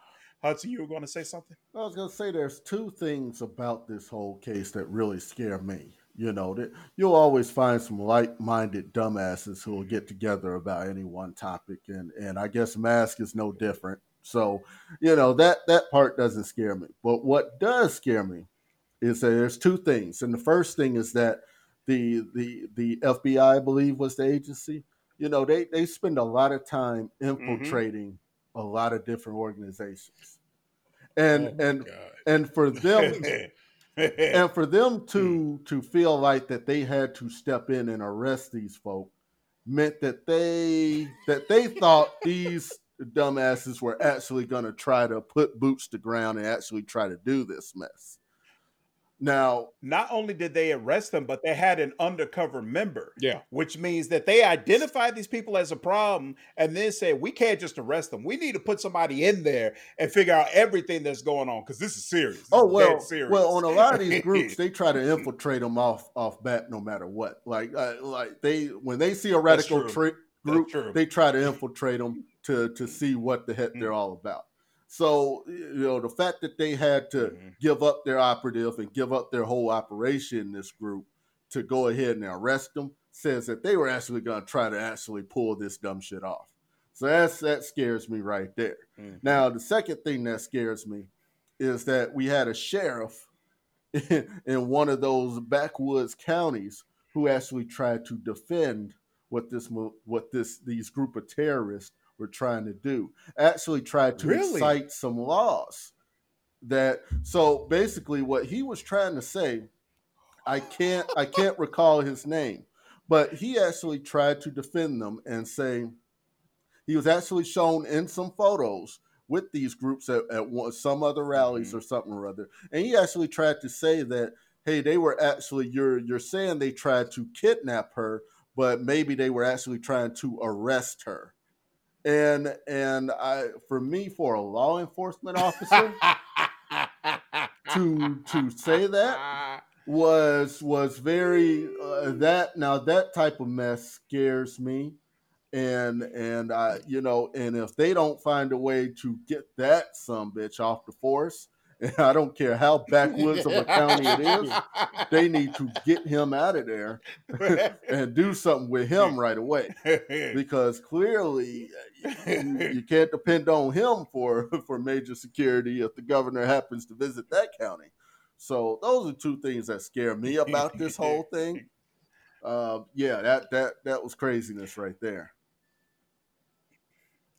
Yeah, two comments on that same line. Scott said, right, just a bunch of good old boys sharing pie recipes, I bet. Them and the police all sitting together. And Rich was saying the local police more than likely knew about it and did absolutely nothing. Yeah, they probably brought coffee. Yo, that's terrifying, bro. Mm-hmm. It's terrifying to think that, it's not just a bunch of crazy dudes in a room together thinking up nonsense. I mean, CNN talked about they were sending text messages trying to get ideas going back and forth on the best way to kidnap her. Like for anybody who's like, it was just a bunch of guys, shooting the shit and the FBI is making a big deal out of nothing. No, these guys absolutely were trying to figure out how can we make this happen? And to think that the local police department would see what was going on, know that this could potentially happen, and think to themselves, this is cool. I'm going to allow this to happen in my county. Good luck to you guys. That's wild, bro. Well, wild. And what's even worse is that, our governors depend on the state police for their personal protection. So protection. So if it gets to a local county and it gets through, I mean, who knows how far that could go and how far this is seeped in. So it's already well documented that the FBI has let us know how much these terrorist groups have infiltrated law enforcement. So it's not a stretch to believe that they had a bunch of inside people. You know what this whole thing reminds me of? There's a show. I think I watched it on Netflix. It's a show called Designated Survivor, and it's about how it's about all of Congress and the president being in the Capitol at the same time as somebody blows up the building. So consequently, this really low-level representative ends up becoming the president of the United States, right? And trying to figure out how to run the whole country. But one of the major elements of the show is that the governors start feeling like, well, you're not the real president. Nobody voted you in. I don't see how you represent the country. So I'ma just we just gonna do what we want over here, and y'all do whatever y'all want over there. And so you got these local figures, these local police, basically making their own laws, doing what they want to do. And basically saying there is no such thing as a federal government anymore. We should have a right to just live however we want to. Just complete and utter anarchy. And frankly, I think it's going to get worse before it gets better. That sounds like some So- Walking Dead type shit. Swear to God. Just sects of people and shit that's coming together, making their own worlds and shit. Like, Jesus Christ. That's fucking scary. It's crazy, bro. It's crazy. All right, moving on to the next topic. Hudson, you wanted to talk about I guess you've been seeing some threads on social media with people talking about Cardi B's music and saying that they believe it leads to young girls acting the way the girls acted in the recent Netflix movie Cuties, which a lot of people felt like over sexualized young children. And you took some issue with it. You want to talk about it? Well, I mean, I just think sorry, I just think that I remember what was it back in '91 or '92. I remember seeing a rap song, called "Pop That Coochie," and I and and I think my girl said it the best is that when they were saying "Pop That Coochie," they wasn't talking about dry coochie. So they were in fact talking about they were talking about WAP or WAP, however you pronounced it. They were talking about that too. So I just don't. I just don't. I'm trying to figure out when we're going to get to a point where we're going to stop trying to. We just got this war on women that we just can't seem to come to grips that we have this war going on, and and I mean, I guess if we can't admit that there's a war going on against women, we can't actually stop it because we just keep having this. I saw a video the other day, a couple days ago, of a group of guys at a gas station who were basically harassing a couple of young women. And the focus was on this one young woman who was just trying to get up to the teller to get to pay for gas or whatever she was trying to get up there from the teller. But there were like four guys surrounding her. And this makes me scared, right? This makes me scared for when my girls get older, what kind of mess they might have to deal with on a daily basis. And, and I would challenge any male listener who listens to this, I would challenge you to have a serious talk with the women in your family and really talk to them about the experiences that they have had. Because I guarantee you would not believe the amount of sexual abuse that they have. First off, just to give some background on my thoughts on this whole thing, look up statistics on rape and sexual assault and see how many of them are actually solved. And that should show you right there what kind of attention we truly give to this and what we actually think of it. We don't think of women as women's bodies as being their own, and we show it by the fact that we don't hardly solve any crimes with regards to sexual assault with them. And when we think of sexual assault, people tend to think of the most violent ones. Well, talk to the women in your family and see how often that they have just been groped at a bus stop, right? Or just been touched inappropriately, or had things happen to them at work, or and how many times they've just stayed quiet because they felt like that no one would listen, or that they couldn't say anything for fear of retribution or anything like that, or just felt like that no one was going to do anything about it, right? And so when we take two women who are trying to carve out an existence for themselves and actually have proven to be pretty successful at what they're doing right now, and when we try to take them and try to twist it into some, that they're the ones, helping to perpetuate this hypersexualization of little girls in this society. I think shame on you, because if they are a problem, then we we're dumb to not think that that they're a victim of this whole thing as well. And I don't know much about what they do, because I honestly, I don't listen much to their music or really follow them. So I don't know that they have a problem. What I do know is that whatever they're doing, it's their bodies, and they should have control over that.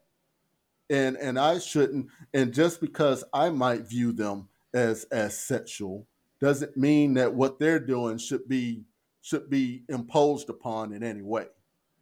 My personal feelings on that should be taken out of it. It's their bodies. That's the whole point of this. So I hate that that discussions about them would be even be in the same room or league as what went on in this Cuties movie, especially when I think that Cuties movie, I still haven't seen it, it should have been a call to action for all of us. So I'm pretty Right. I'm pissed by it. It's I feel I completely echo your sentiments. And while I understand how influential music and movies and art in general can be, I'm I'm very much so against trying to say that this movie or this type of music should not come out because of how it might influence my kids. Like, it's your responsibility to be your kid's major influence. And this is coming from a parent of a daughter who's deeply concerned about the type of woman that my daughter is going to grow up to be. I don't want my daughter to end up as a stripper. I don't want my daughter to end up Oh, as someone whoa. who, right, exactly. I that is not what I want my future to be 20 years from now. All right, so I don't want her to be in that mindset, but it's my responsibility to make sure that doesn't happen. It's not the responsibility of Cardi B and Megan Thee Stallion to make music with my daughter in mind. Like, I just don't agree with the concept. And what I find really irritating as well, I feel like we only have these conversations about women, about, hey, here's what women are doing that might negatively influence other women. We don't have conversations when the new thug rapper comes out and, hey, this new thug rapper, what if he makes a whole bunch of young boys want to also be thugs and also, running gangs and run around with a bunch of money? I don't see those same discussions happening. And again, I just feel like it has no real bearing. When I was growing up, my two favorite rappers, DMX and Too Short. All right. I always said in my mind, if I was a rapper, I'd be a rough rider. I'd be out there with the rest of them, shirt off, holding a 2x4, talking about stop, drop, shut them down, open up shop. Like, that's what I'm about. I grew up and I've been in the corporate world my whole life. All right, towing the company line, got married, had a kid. Like, my life has nothing to do with what you hear in DMX's or Too Short's music, because I was raised by two people who made sure I had a firm understanding of what life is really supposed to be about, and that you don't allow your entertainment to decide what your life goals are going to be or who's the type of person you want to become. I feel like there's so many kids out there who are in the situation where they are allowing entertainers to tell them what kind of life they should have because they don't have anybody else. They don't have any models or any people in their lives who care enough about them to try to show them a different path. The solution to that is more black men and women being willing to step up and be model role models for kids who are not their own, for people who are not directly related to them. The solution is not to say that every person is able to become a major artist and make it up out of our communities now has to mold their music around what our kids might potentially need to listen to, and make sure you dumb it down, because if you talk too much about violence or sexuality or any of that adult stuff, well, they can't handle it and you're going to over sexualize our children. No, no, like that is that to me is not the solution. I don't want to live in a world where everything that I take in or everything that is made for my entertainment is basically built for 5-year-old kids. And anything made for someone older is considered disrespectful to the black community and not good for the black community. Jason, you got any thoughts?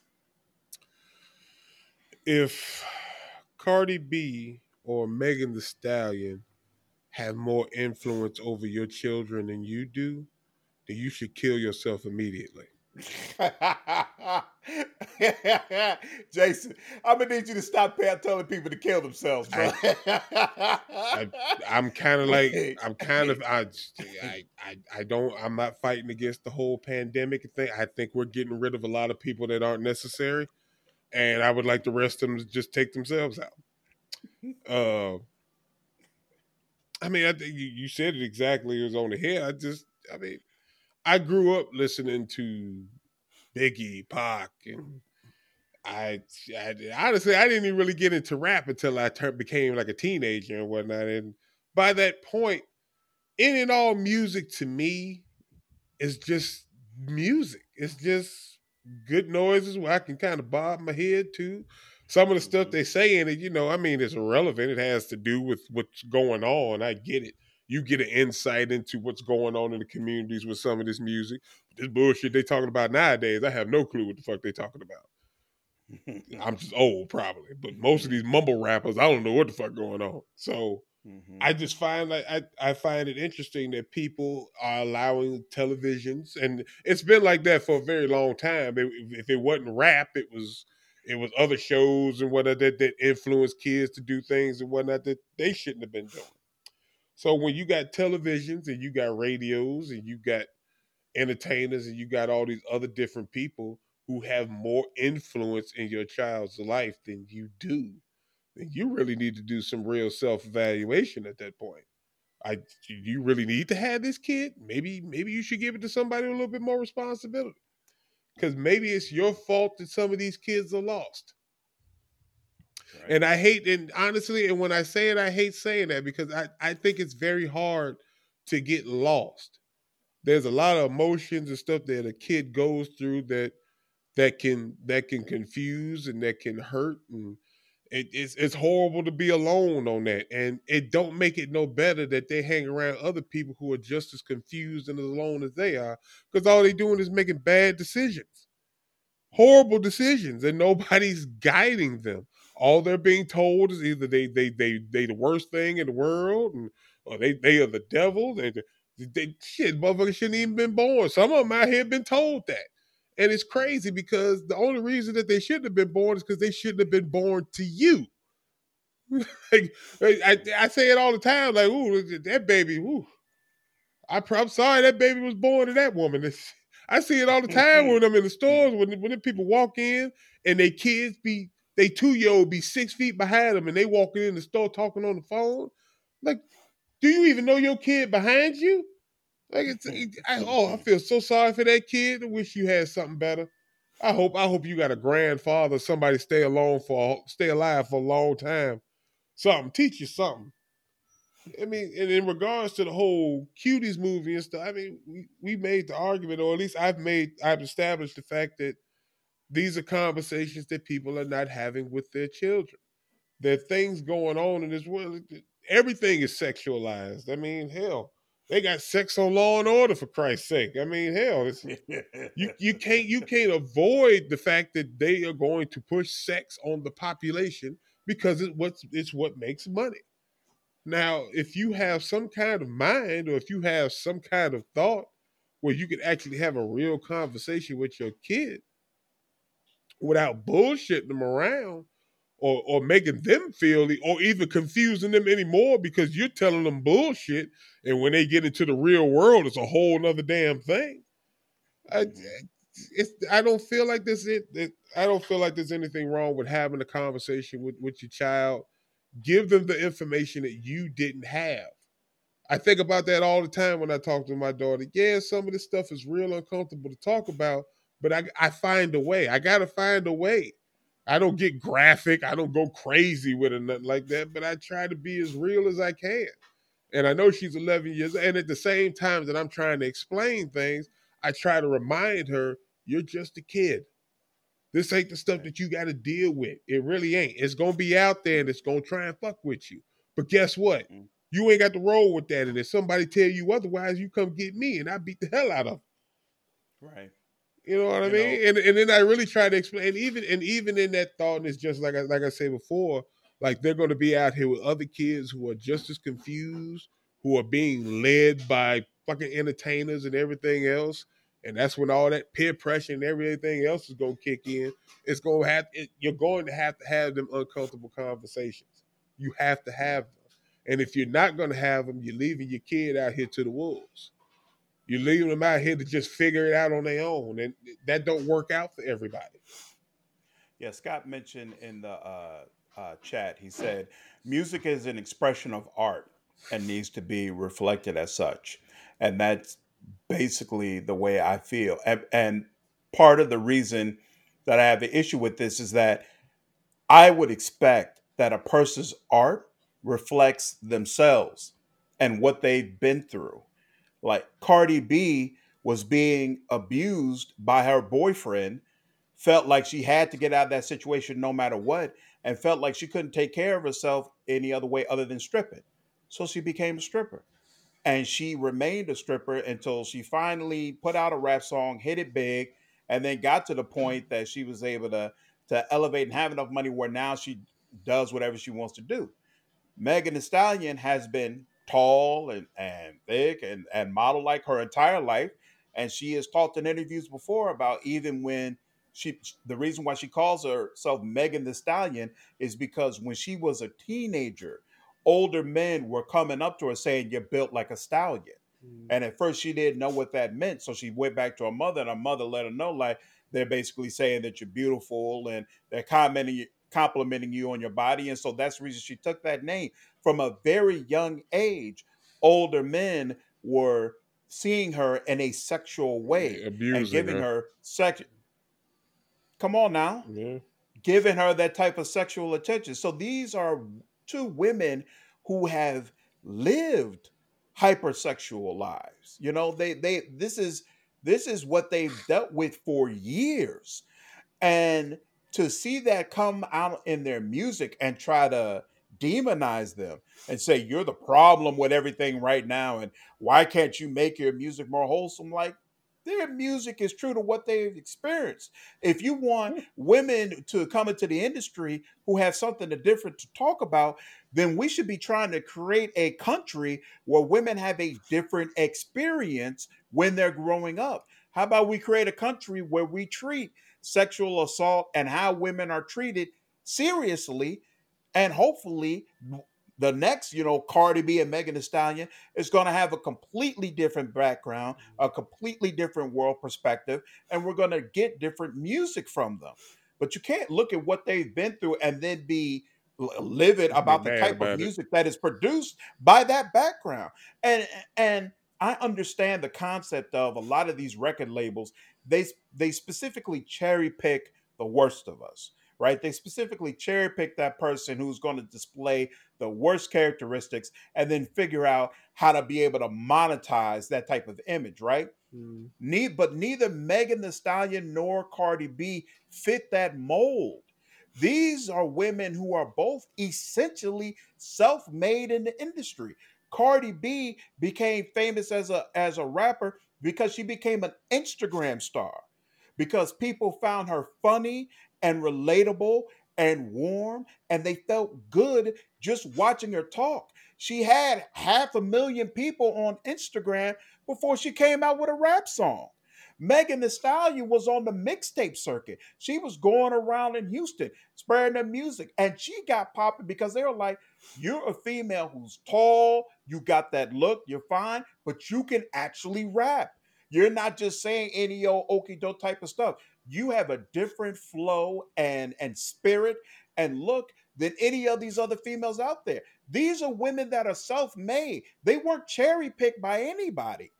So to see these black women who were able to come up out of their circumstances and make a name for themselves and then try to demonize them because they make music that accurately reflects their background, I just don't get it. I don't get it. I don't get it at It's all. because they don't rap about daisies and bacon pie and Right. all the other stupid shit that most people who weren't abused their entire lives don't rap about and shit. So fuck That's the same around. It's like I reason. said, change the fucking culture and shit. Change the fucking shit. Y'all been beating women to death and shit forever. And then when they fuck around and try and make something themselves, you try to beat them to death even more. It's the fucking world full of just a bunch of judgmental assholes and shit that need to go stick their fucking head in the meat grinder.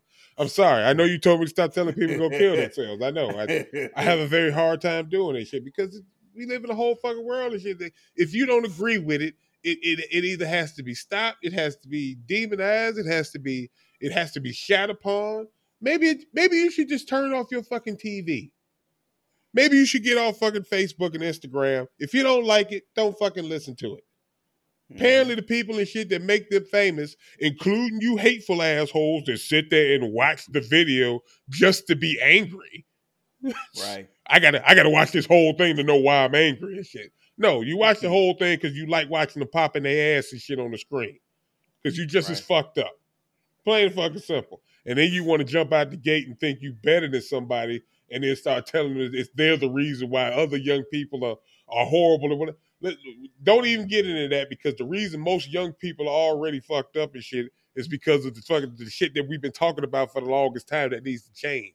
All this racism and everything else, that all it does is lead these kids into poverty and not wanting nothing for themselves. And they think their only avenue is to get up on the stage and pop their ass on a pole until somebody realizes or decides, hey, we gonna take them, we gonna use them in order to make money for ourselves, and we'll throw a couple little dollars in their pocket and whatnot at the same time. So it's just a fucking cycle and shit that just gonna keep going on. Stop. And Mind your fucking business. Yeah. I want to be clear. I feel the exact same way about male rappers, to be honest with you. Like, I do see that sometimes there is criticism about a male rapper. Like, why can't y'all talk about something other than money, cash, and women? Or like when Soldier Boy came out and Soldier Boy had his little songs and they're like, oh, this is the death of hip hop. He's so horrible. It's like his music is a reflection of his upbringing. Like he's talking about the same kind of nonsense all the rest of these young boys talk about. If you want them to talk about something different, change the circumstances that they're being brought up in. If I'm been spent my whole life in the projects, seeing people shoot and kill each other, selling drugs to survive, if I make it big and get into the entertainment circle, that's what I'm going to talk about. And it's accurate. It's accurate and it makes sense. But remember though, once you start making all that money, you won't be able to talk about none of that no more because you won't be no part of it. Hey, he making millions of dollars. He ain't in them neighborhoods no more doing it. But what the fuck ever. It's always something. It's always fucking something. Yeah. It's either you wasn't shit trying to come out of the bullshit, and when you get out of the bullshit, there's no way you could have any opinion on it at the same time either. It's always something. It's always some stifling shit. Whether there's somebody just want they need to get their point across, and you gonna be the example of it. It don't matter if you fucking male, female, whatever the case may be. Tell you what, if you don't like it so much and shit, stop adding to these motherfuckers' bank accounts. Then stop talking about it. If you don't like it so much, because all you're doing is giving them the free press anyway. Instead of talking about them all day, I hate this, I hate that. Okay, great. Keep hating. That's why I love Cat Williams. You need more haters every day. You need more because apparently you're making plenty of money off of them.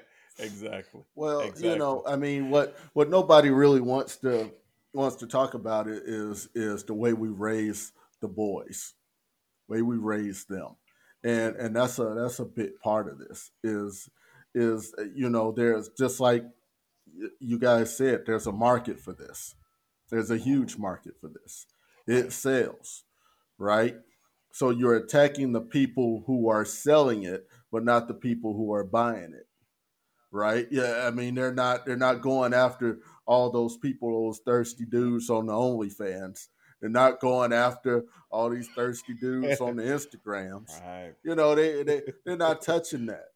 They're just gonna go after. We got a problem with you selling what we want. We got a problem with that, and the reason we got a problem with that is because it's not your body to do it with. We should control that body. And we should get it whenever we want, and that's the kind of attitude we got. I saw a video of a horse, of guys trying to force two horses to mate, right? And the female horse was fighting back so hard, right? And they just kept trying to force that male horse onto that female horse, right?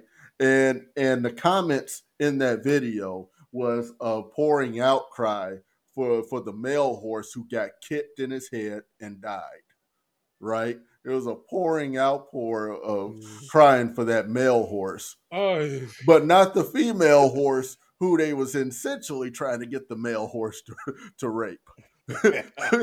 I mean, this is the kind of thing that as a society Wow. I know y'all trying to figure out where I was going with all that horse talk, but it's one of those things we keep trying to. I hate it, and I want to say, because I know what you guys mean. I don't want my girls to grow up and strip either, but I try hard not to demonize stripping. I try hard not to do that because Absolutely not. there's women who look, in my time in Vegas, I found a lot of different perspectives, and there's a lot of women who go ahead and do that just out of the simple fact that it is great money for them. There's a lot who can turn God six bless. figures by doing it, and it may have not been their first choice, but once they got into it, they were like, I mean, a lot of them would say there's no easier money out there for them, and I totally get that. I totally get that. It's selling, and it's their body. Why shouldn't they, have a right to do it? It's it. I just hate that this whole we're trying to, as men, trying to control everything that they do, and it also comes down to the abortion talks. We got that justice they're trying to push into the Supreme Court. And she definitely avoids the question. With regards specifically to Roe versus Wade, whenever that particular question comes up, she always tries to backpedal on that one. You know, Dance around. and it's Mhm. clear of what she's going to try to do.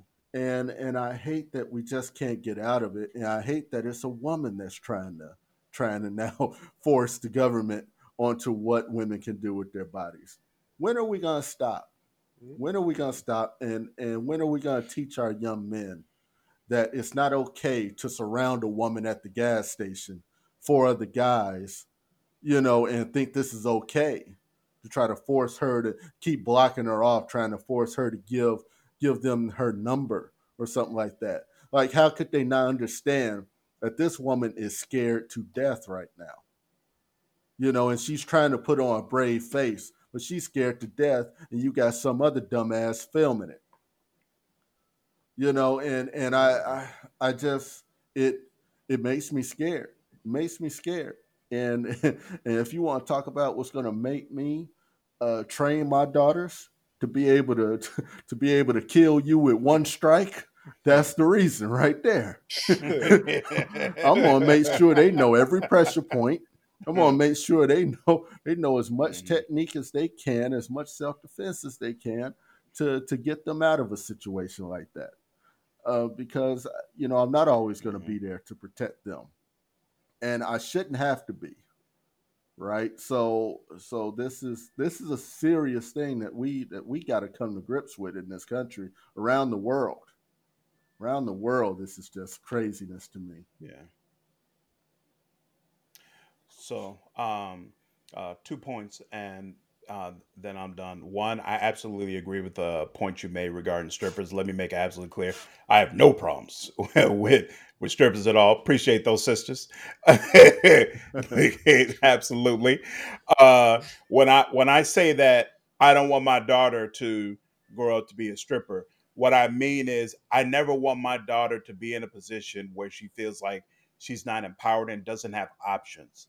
So most of the strippers that I've talked to in my life, they felt like they didn't really have another way to be able to take care of themselves. They had to be strippers. Like they didn't feel like they would be able to really support themselves doing another occupation. And that's what I fear for my daughter. I want her to have the wherewithal and the freedom that she has multiple options available to her to decide what kind of career she wants to have and how she wants to take care of herself. Uh, Second point, you talk about control of a woman's body. I feel like we've had multiple instances over the years, right, of similar highly sexual videos that haven't gotten nearly the amount of criticism and backlash that this one that Cardi B and Megan Thee Stallion did. And I feel like the reason for that is in most of those other videos, it's clearly men in control of the women. Even back when Little Kim was doing it, everybody always felt like Biggie was the one really in charge and running everything. She didn't really have power. Tip drill. It's all Nelly and company, throwing money and sliding credit cards down and down women and doing all sorts of crazy things. None of the women are actually in control. You can go back as far as Uncle Luke. It's always a bunch of brothers or a bunch of men basically in control of these women's bodies, telling them what to do. This is the first time that I can remember a super highly sexualized video the whole way through, where the whole way through it's women who are in charge and who are basically displaying their own independence. And I feel like that's one of the main reasons why there has been so much backlash. It's not just the people who are concerned about the images that my little girl is going to see, it's also misogyny. It's how dare these women try to stand up and say that, my body is great and I will sexualize my body in any way that I want to. No, a man should be doing that for you. So I feel like that is part of the problem. Jason, you were going to say something? No, I was going to just to bounce off that one, and maybe that's why I missed the whole empowerment thing. Maybe that's why I kind of lose the translation sometime in there too. I like the way you explained that. I like that. That gives me a different way to kind of look at that too. Because I had a problem with the whole empowerment thing stuff too, but like when you explain it that way, that makes sense. Awesome. Okay, let's move on to the last subject of the day, brothers. And as always, it's football. Talk about the news of football and, of course, the Bears. I want to start this off talking about Le'Veon Bell. Le'Veon Bell, of course, recently got released by the Jets. They've decided that he no longer fits into what they're attempting to do. And we've seen multiple broadcasters come out at this point and speak on this subject. And from what I've seen, they're trying to paint Le'Veon Bell as someone who is a cancer and a troublemaker, as someone who other teams should probably try to avoid, based not only upon his tenure with the Jets, but also because of how things ended with the Steelers. And I strongly believe that's unfair. I feel like from the broadcasters to the fans, when a team does a player ugly, when a team cuts a player way before his contract is finished, or they only pay him partially, or they screw him over in some sort of way, the fans are always quick to say, well, the team did what they had to do. And the broadcasters are saying, well, hey, that's just good business. They've got to do good business for the team, and everybody just moves on. But if the player decides to stand up, if the player holds out for an extended period of time, if the player basically makes it clear, no, you're not going to just do me any old kind of way, and you're not going to pay me what you think I'm worth. You're going to pay me what I think I'm worth. All of a sudden, you got all these folks standing up having issues. feeling like everyone has a responsibility to kneel at the altar of the NFL owners. So Le'Veon Bell held out for an extended period of time. It went well into the season before. In fact, I don't think he ever came back to the Steelers because he was having a pay dispute with them. Yeah, just He been was out a year. having Right, exactly. He had a pay dispute with them because essentially they wanted to pay him like a regular running back, which running backs typically get paid less than some of the other offensive members of a football team.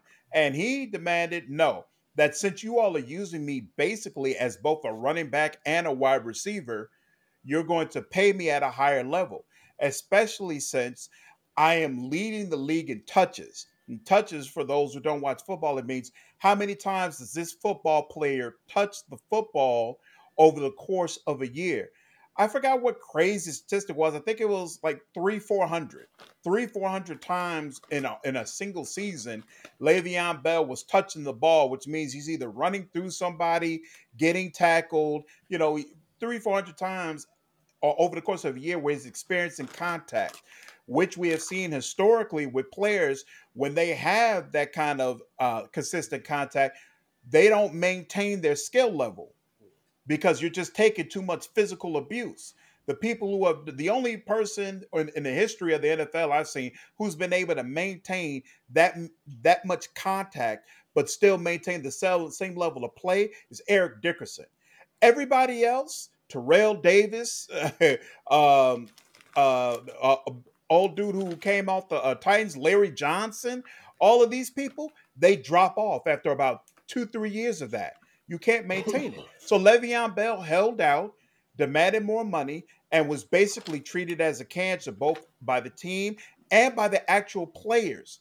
You had black men coming out publicly, basically calling him selfish and saying that he should come back to the team because he was demanding his money. Mind you, these same people, they don't never come out and say, well, the team did such and such a person wrong, or the team shouldn't have let go of such and such a person. But when they feel like ownership is being threatened, all of a sudden they feel inclined to stand up. So now he's on the Jets. The Jets used him horribly, which is acknowledged by everybody who speaks about this, that the Jets is a horrible organization and horribly coached, and they did not use Le'Veon Bell properly. And his statistics stuck. There's no doubt about that. So now they've kicked him off the team, which is actually probably good for him, so he can go to a place that can use him. But to me, to see the way he's being characterized, I feel like they always try to do this if you don't basically buckle down and say, okay, I'll accept whatever kind of payment y'all want to give me. If you become looked at as that guy that's actually going to demand your worth during contract negotiations, both the league and the media will come together and try to paint you as this sort of cancerous person, this selfish person. And I strongly take issue with it. I strongly take issue with it. Brothers, how did you all feel? Hudson, I'll start with you. Or Jason, apparently. Jason, I'll start with you. Did you feel one way or another about it? Shit, I see it the way that number one is just with the NFL. NFL ain't shit but a big ass meat market at the end of the day. They literally had these motherfuckers come out of college and they set their asses on the fucking smorgasbord and they got 32 fucking coaches and owners and shit sitting up in the stands watching them basically prove that they can handle the rigors of the NFL. They've been doing this shit for fucking years and whatnot, coming out of high school, probably before that, college and shit. But it turns into an actual meat market when it comes to them proving that they're ready for the NFL level. Now, when it comes to the position of the running back has been devalued over the last decade or so because of the NFL's want or need to get more into the passing game, which apparently is much more marketable for the NFL. The high-flying fall football is what's going to bring the fans. It's what's going to bring the money. So the running back position has been devalued. So that's why you don't see a lot of running backs going in like the first or the second rounds anymore. But every now and again, or at least for the last maybe 3 or 4 years, you've seen a few that have popped out into the frame and that are trying to bring value back to the position.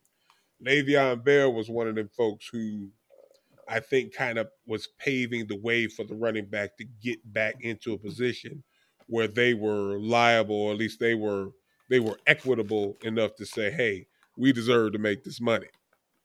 And like Le'Veon Bell is one of those. I think in the league, that the way the league is now, I think Le'Veon Bell stands out because he's a running back that doesn't take as many hits as other running backs do, just because of how elusive he is, and just like you said, it's more like he's a pretty good receiver out of the backfield at the same time too. And he's a running back and one that can be used in a lot of different situations too. So the fact that the man is demanding the money for the position that was basically laid out for him to be played, I find it interesting that other players would actually have the nerve to actually speak on it. Like most of the time, you don't even see other teammates actually make comments on what other guys are doing, especially when it comes to their contracts. So to hear that people on this Jets team, well, I think it was. I know It Pittsburgh. was the The Steelers. folks with the It was the Pittsburgh is Steelers. selling too. I think Pittsburgh, like they some of them guys, they get a little caught up in themselves. So if you had like if you were able to go back and talk to them after a year after that situation, and they done been through the mess that Le'Veon Bell or anybody else has gone through, I think they would probably have changed their tune at this point. They've been in the NFL long enough to know better. It's like you don't talk about no dude in his contract situation because he going through what he got to go through to make sure his mouth is fed and whoever else he need to feed. And They didn't, for most folks, well, I'm sorry, go ahead. they didn't just like bring it up. Like this was multiple conversations, and I can guarantee you they don't.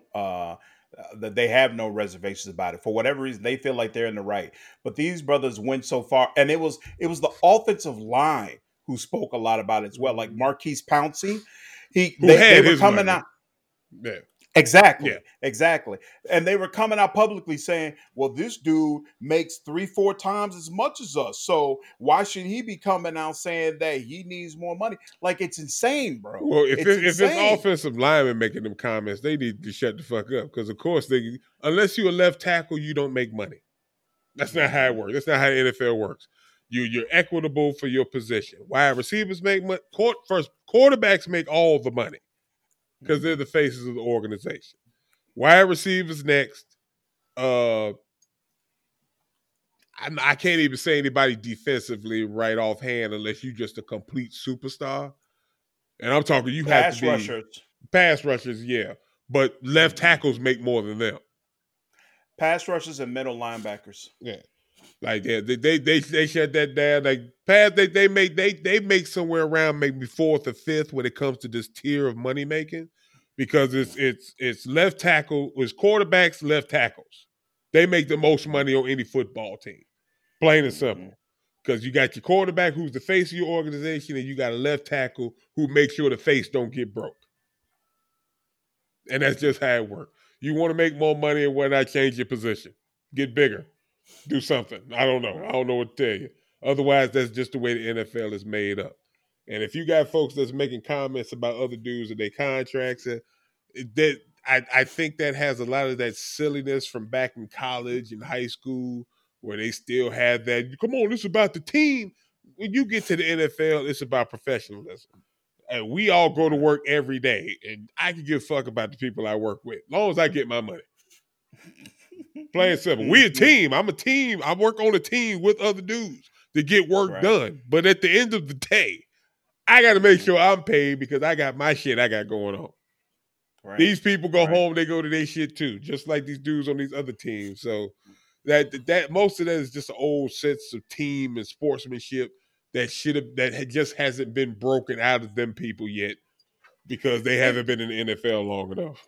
Pouncey's a vet. To me, like, that's broken out. That's just plain old. But back then, he was only like maybe 2-3 years in the league. He was just in like he was still in his rookie contract, if I'm not mistaken. I got to look that up and see how long he's been in the league. But I don't think he had been in very long. And my other issue with this situation is that when we see the opposite happen, all folks have is well wishes. Like there's no movement to say, okay, there's a serious problem. For example, Dak Prescott did the opposite of Le'Veon Bell. He wanted his money. The team refused to pay him. He's clearly earned a new contract. There's really no debating about that. But he decided, well, I'm going to be a professional about this, trot my behind on out, and go ahead and play. And what happens? You break your damn leg, and it is completely up in the air about whether or not this brother's going to get paid. Even when he comes back, nobody's going to believe that he's going to be the same player. Nobody's going to believe he's going to be the same player. More than likely, this will cost him millions of dollars because he didn't hold out. He should have done the same thing Le'Veon Bell did. No. Hold out until they pay me. I don't believe that. I believe he'll be just fine. I think he's actually going to get the money because he has plenty of time to rehab. He's going to get himself back into shape. He won't make that money with Dallas. He's not going to be on. He's not going to be playing for Dallas next year. He will be on another team, a whole other squad, and he's going to make his money. They're just going to tag him again. He can't tag him again. Well, here's the thing. You can only do the free agent. You can only do that tag once. That's only once. Here's the thing about making that money, and he's going to make money, yes. But here's the thing: it's just like when you buy a car. You know, the when you hear that there's something went wrong with that car, it's worth less at that point. So we can say realistically he is not going to make as much money as he possibly could have. We can't. That's my opinion, and honestly, we have no proof either way. But what I know is that, there might be a slight bidding war. But what I do know is that I feel like I can offer you less because you're damaged, right? So I just don't think the range of what their teams are going to offer him is not going to be where it could have been because of this injury. So will he make good money? He absolutely will. Will it be the money he could have made? No. I don't think so. And here's the thing about Le'Veon Bell and all this. What we got to try to do in these situations, and speaking from his perspective, and you got to try to take the emotion out of it.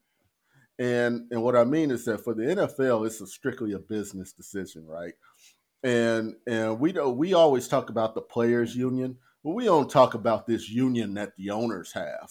I mean, they got a union. They might not call it that. But that's what it is. And when they all get together with the NFL and decide that they don't want to pay, this is all they want to pay. You know what I mean? Just like any other business, they have a set amount, they have a budget that they would like to use on paying personnel. And when they exceed that budget, that's a problem for them. Now, here's the other side of it. If I exceed my budget, the next team might exceed their budget. Right? So let's say I pay Le'Veon Bell what he thinks he's worth. Now, here's the next running back who says, well, I only touched the ball 10 times less, so I should at least make close to what Le'Veon Bell does. So now you got another team who's going through it, and as owners, they don't want to go through that. They don't want to go through that. So what they want to do is try to stop it. And that's where you get the demonizing. That's where you get all this. Now they want to put the camera on these few players who want to come out and say, yeah, I'm mad that he decided to hold out. All this hating going on. Because there's going to be hating. You don't even got to worry about that. You don't even got to, there's going to be some hating ass dude who's going to be watching somebody else's pockets who feel like I'm mad because I'm only making $1 million and he talking about he want to make 10. So we know that's going to happen. We ain't got to worry about that, right? So the owners ain't got to worry about that. So what I think has devalued the running backs, besides the passing game, is the fact that most teams want to go to a two-headed attack when it comes to the run game now. So you got your back that you want in to go in and smash mouth, but then you also got that back you want to catch out of the backfield or run around, right? So a lot of teams have two running backs that they try to give equal touches to when it comes to that. So that has helped to devalue the running back over the years as well. And so I think absolutely he should go for his money, and he shouldn't let anybody stop him from that. He's got to be smart about it. So hopefully he's got a smart agent, right? So he's got to be smart about it. But what I mean by smart, he's got to try to take that emotion out, and he's got to talk real with these owners, and the agents got to be, look, y'all know y'all just trying to downplay them so that you can pay them less. We get that. Here, look, it's about negotiation. Negotiate. Mhm. But yeah, I don't typically buy into the whole this guy's a cancer or this or that. They just don't want to pay him, and they don't want to pay the next guy who's going to come along and say, hey, I get almost as many touches as he does. When Mahomes got that big contract, well, hey, who's going to be that next quarterback now that wants that type of big contract or close to it, right? So, and that's what happens. So you're shelling out 500 million now. So who's going to want the 450 million? Who's going to want the 400 million? And then who's going to come along after him and prove that he's better at being Mahomes than Mahomes is? So now I want 600 million. So that's what they're trying to avoid. So it's all a business decision for them, and they're willing to go to any lengths, including shutting them out, to try to keep other players from doing it. That's what it looks like to me when these type of things happen. And the NFL been doing that for a long time. At least that's most of them. That's why most of them players sit back and they wait to see what other people's contracts is going to turn out to be anyway. That's how they end up negotiating theirs. It's been like that for a while now, so they do make sense that they trying to shut that down and shit nowadays. Yeah, I understand it completely from the NFL side. I don't understand why players, especially black men, would be complicit in it and say, well, you asking too much of Massa. All right, Massa offered you what he could give, and you should accept what Massa give you. Come on, bruh. Because they ain't been fucked over Come yet. on. That's the problem. Now, as soon as they get fucked over and shit, they want somebody to speak up for them too. That's the whole thing. That's why I like the way they do this thing. Gee, yeah, cut him, but you still owe that boy $26 million. Right. That boy got his money. You cut me all day. I wouldn't give a fuck. Just make sure I get my check on time. Exactly. Speaking of Dak Prescott, I do want to say I hope he has a very speedy recovery. That injury looked absolutely awful. And from everything that I've heard, he's a really, really good brother. So I hope he's able to get back on his feet ASAP. And if Ryan next year put the Pace, divide on him. if Ryan Pace is the general manager next year, go get it.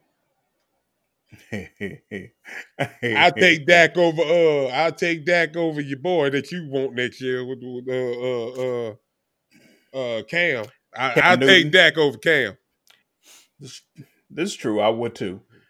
But would they pay Dak? Come on now. Shit, why not? Who else they got to pay?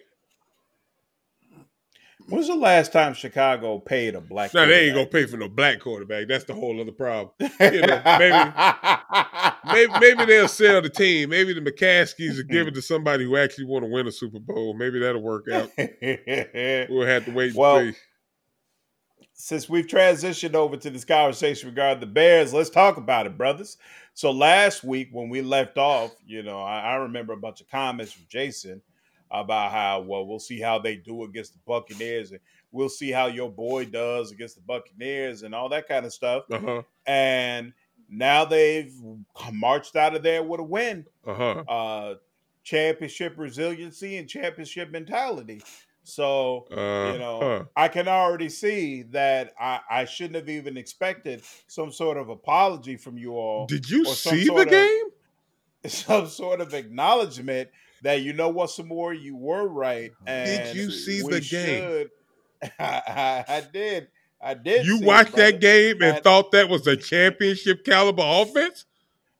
I believe that last year we would have lost that game. Who said last year? Who? And this year, last year we would have lost that game. This year we won it. So you felt that offense that played against Tampa Bay was a championship quality offense.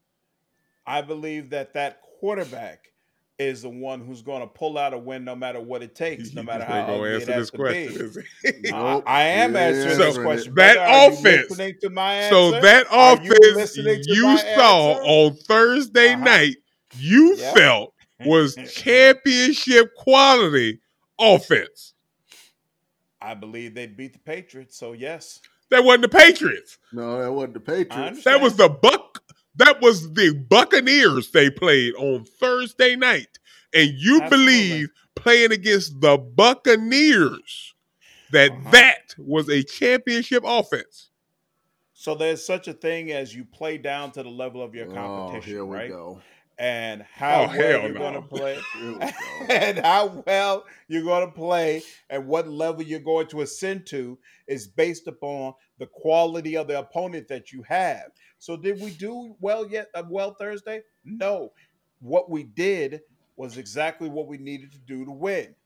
All right, and I believe that when we face better teams where a higher quality offensive output will be necessary, we're going to raise our level and do even better because we're basically playing to the competition. And most importantly, again, concentrate on the phrase that matters. We're doing what it takes to win. That is championship football. So you felt that Tampa Bay was low quality, so low quality that the Bears had to bring their quality down to match their quality? Is that what you're saying? It's not that they had to, it's that I feel like we're dealing with a team right now that does to some degree play down to the level of their competition. That's not a good thing. You would like to see them blow out those types of teams and then have the harder games against higher quality teams, but it seems like that's not the type of season we're going to have. I feel like we have a player in Nick Foles who basically says, at the end, we're going to come out with a win. Now, it may not be pretty. We may not blow them out. We may not bedazzle you with all the amazing things that happen throughout the game. But when that game ends, it's going to be a W for the Bears. And that's all that matters. That type of mentality and conducting yourself in that manner will get you through to the Super Bowl, despite the look on your face, brother. You just confused fuck out of me with that one, dog. I'm sorry. Here's what I saw. You just said that they brought their shit down to match who they played, and as we go further, so as long as we don't play nobody, so then what you're saying is even when we play a high quality team, the offense is just gonna be that much higher. Is that what you're saying? Right. We're going to adapt to the quality of the so team. So it's just going to be up and down for the next how many games? Yes. Wow.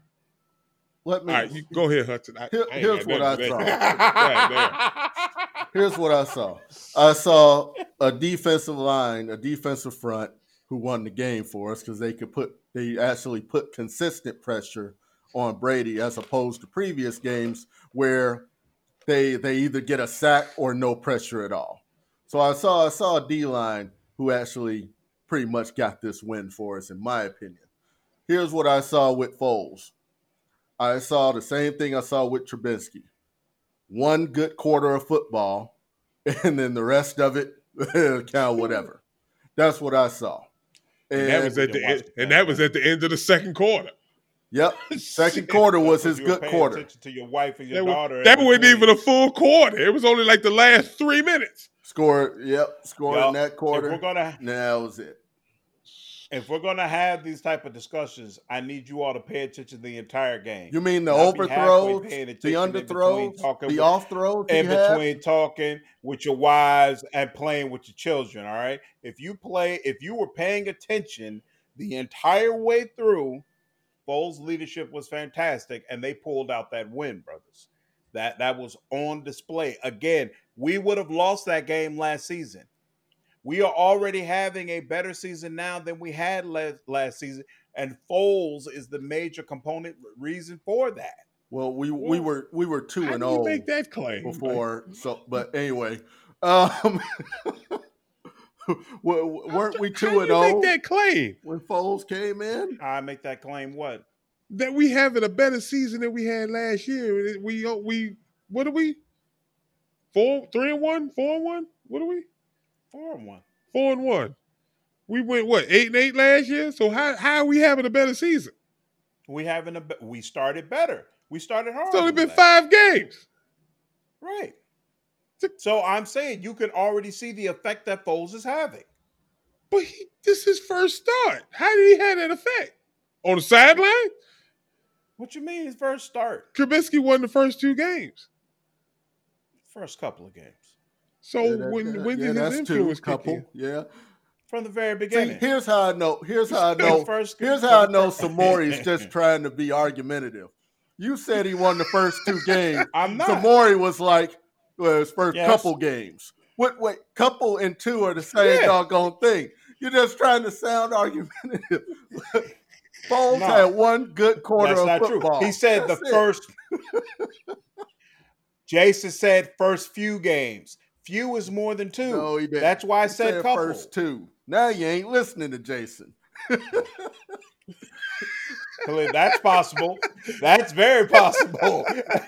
Dismissing this bullshit y'all keep offering up because y'all don't want to admit the obvious. All right, we are a better team with Foles at the helm. Foles brings a championship mentality that we have lacked. Okay. That we have lacked for the past 10 years, if not more. That championship mentality is having an immediate effect, an immediate, obvious effect in the win column for us. Haven't seen it yet. And that is only going to continue. You have seen it. Have not. Because just last week, you were convinced we were going to come in with a loss. That we were going to have a loss the next time we spoke. When did I say we was going to lose? It was a W. It was written all over your face. And I said, I hope you're right. Let's see what happens. I didn't say they were going to lose against Tampa Bay. When a person says, well, I hope you're right, that means I don't think you're right. I'd be pleasantly surprised if you happen to be right. I was pleasantly surprised they won that horrible game they played. So then you did not believe they were going to win. It goes back to what I said. I didn't know if they were going to win or not. And I did. And I was pleasantly surprised that they won that horrible game they played. I knew they were going to win. It literally turned into Super Bowl of who's going to make the least mistakes. I mean, Jesus Christ. No, it did not. The game sucked on both sides. Tampa sucked and the Bears sucked. I don't understand. Y'all tell me, how many games does Foles have to win for y'all to finally say, you know what, you're right, Samori. He has had a major impact. He's come here and he's made this team different. What exactly are you looking for that has to happen? Because he keeps racking up these W's and y'all are just unconvinced for no reason. Racking up. Jesus Christ. When is his first start? He's 1-1 as a starter with the Bears right now. What is this racking up? Right. You remember they lost to the Colts, right? This isn't a presidential debate. Stop avoiding the question. Answer the question. What needs to happen? How many wins exactly does he need to get before y'all decide you're on this bandwagon that most other people seem to be able to see? Who are these people? Yeah, I'm trying to figure out. What are they looking at when they think that he's taking us to the promised land? What are we looking at? Because I saw an offense that couldn't move the ball unless they got a fumble or damn interception and put them in a position to score. They had to be at least 30 yards away from the end zone in order to score a touchdown. That's not true. Come on, brother. Can we? When the boy he actually missed 2 or 3 touchdowns by overthrowing receivers. No, it could have been a higher score like if he'd have hit them. If he would have hit them passes, if he would have hit those passes, I would have been impressed. I actually would have given you some credit, but he overthrew at least 3 touchdowns. So your whole mindset then is about, well, how many touchdowns did you score during the game? Not about my mindset is just like what you said last time we talked about this. Would you rather have them close games where you got your foot on the pedal, like you like to talk about with this championship mentality? Do you want a 20-19 win, or did you want a 40-19 win? But that's not the choice. Because then that The would have choice said that this offense is not inept, which it looked like on Thursday night. And I would have the confidence when we go into another game saying we play, I don't know, because we got to go through Seattle, we got to go through New Orleans, we got to go through all these. We got to play the Patriots. W's. With the way they played on Thursday? No, they're gonna have to raise their play, but they will. So well, when I see that, you'll have my vote. No, you won't. You'll find some other reason why Foles is just not up to snuff, because you already were talking about he's going to go against Brady and he's going to look at that and the Bear going to lose, yada yada yada. None of that happened. All that garbleness you just said that me, I didn't say any of that. You don't have any apologies. And you say you going up there, You did. I clearly said none of that. You absolutely did. All right. And the fact of the matter is, you present a false choice to the listeners. All right. Don't be trying to confuse the listeners. All right. The choice is between winning 20-19 or losing, which is what we were doing last year. Why is that the only choice? Because, as I've said multiple times before, Foles and his championship mentality is a reason why we're racking up wins now and why we're in a much stronger position as a team now compared to what we were last year. But I understand you won't be convinced of this until after we face New Orleans and the Patriots. Fine. We will bring the conversation up again then. But mind you, I already know that even then, you and Hudson are going to find some reason in all of this why, well, it really had nothing to do with Foles. And, Foles is irrelevant. We just had a whole conversation about quarterback is the face of the team. Quarterback is the heart of the team. The quarterback is the highest paid position. And we've got this team that's racking up wins, but y'all don't want to give the quarterback any credit. You keep saying I don't racking. understand. Right. I don't understand. Because that's what we're doing. I remember last season. It seems like some of y'all have forgotten last season, but I remember last season and the way it went and how there was never any real hope. Last season, the offense looked just like it did with Foles. There was no difference. There was a difference. There was zero difference other than the name on the back of his jersey and his number. There was a difference. We were losing. There was a difference. We were losing. We won 8 games last year. We are not on pace to only win 8 games. We're on pace to win more. All right. Where that pace come from? Where the pace come from? Who set that pace? It's been 5 games. We're 4-1. That puts us on pace for what, a 12-4 season. And that comes from what exactly? Why is that the pace? Is that according to what our schedule says, or who we're playing? That's his probability. Because he's not looking at the 3 teams he played in the beginning here. He's not looking at those 3 teams and how sorry they were. And he's not looking at that we lost against the Colts, who was actually a legitimate team, and Tampa Bay, who's an up-and-coming team we had a lot of trouble with. He's not looking at that. But here's what I'll say. We've already discussed that. What I'll say. If y'all want to ignore the discussion, all right. I know you discussed it. We love Foles. Show confidence in Foles from the very beginning. That's why we lost. If we had Foles as the starter for the game 1, we would have won that game as well. We'd have been 0-2 right now. Look here. Be 0-2. See, I remember. Here's what I remember. 2018, I remember where we were watching the Bears rack up those wins, and how much confidence did we not have still in Trubisky? We still talked about how we were letting leads get away from us, how we weren't finishing our teams, right? So even though they were racking up those wins, we still didn't have that type of confidence in the Bears squad. We were hoping that he would get better next year and that maybe then it would be a championship team. And we were wrong then. So racking up wins isn't just here's what I want to see from Foles. Let's start seeing some complete games. That don't mean he has to be good every series.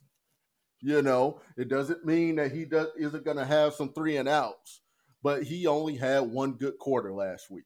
So let me see 2 good quarters, then 3 good quarters. Let me see that before I start saying that, because as we all Consistency. know, Garbage. because That's as we all garbage. know, that 12-4 Consistency. record didn't get us past the first round of the playoffs in 2018. So even if we go 12-4, if it's still a sorry-looking offense, we still gonna get knocked out in the first round anyway.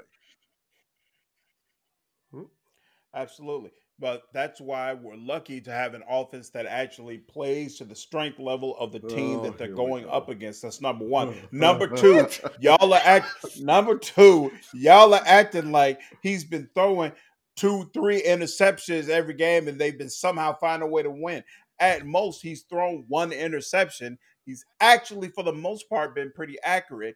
I think in some of those overthrown touchdowns, you are not counting for the receiver not doing what he is supposed to do to be in a position to catch the ball. Look at me in amazement if you want to, but I actually go back and listen to the commentary on some of these plays. I'm not sure you all are doing that. You're just looking at it and like, oh, they didn't connect, so it must be Foles. Well, I guess we'll see next week if that leadership from Foles will make sure that receiver goes the right way. Turn on WGN or Sports News and listen to their commentary about the game where they ask the player, hey, y'all didn't connect on such and such a touchdown. What happened there? And the receiver says, Foles threw the right pass. That was my bad.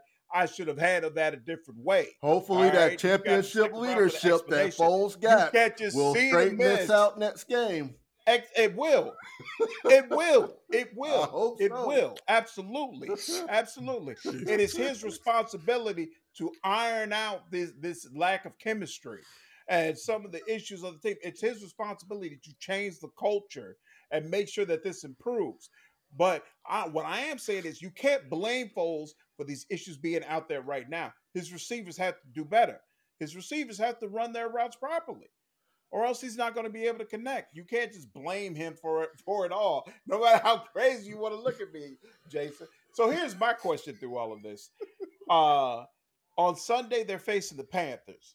I assume y'all don't consider them a real team, right? So that W is not going to count. What's their record? They like 1-4 or something like that? That's fine. That's fine. I don't even know who their quarterback is. Is that Teddy Bridgewater? And I think he's getting benched. On the 26th, then we got the Rams. Monday Night Football. Does that work? It's a good team. First real team. It's a good team. It's got Aaron Donald on it. That's for damn sure. It's going to be a challenge. So hold on. We get 2 straight wins. Oh, and don't forget they just put James Daniels and went out on the IR. So that means even less protection for your newfound god Nick Foles and shit. So he gonna have to get that ball off or whatnot, depending on who they put out there in front of him. First of all, I'm a Christian. All right, there's only one Lord. I don't worship anybody else. I just champions respect other champions. I don't understand how Hudson's trying to raise champions, but he can't see the champions in other people.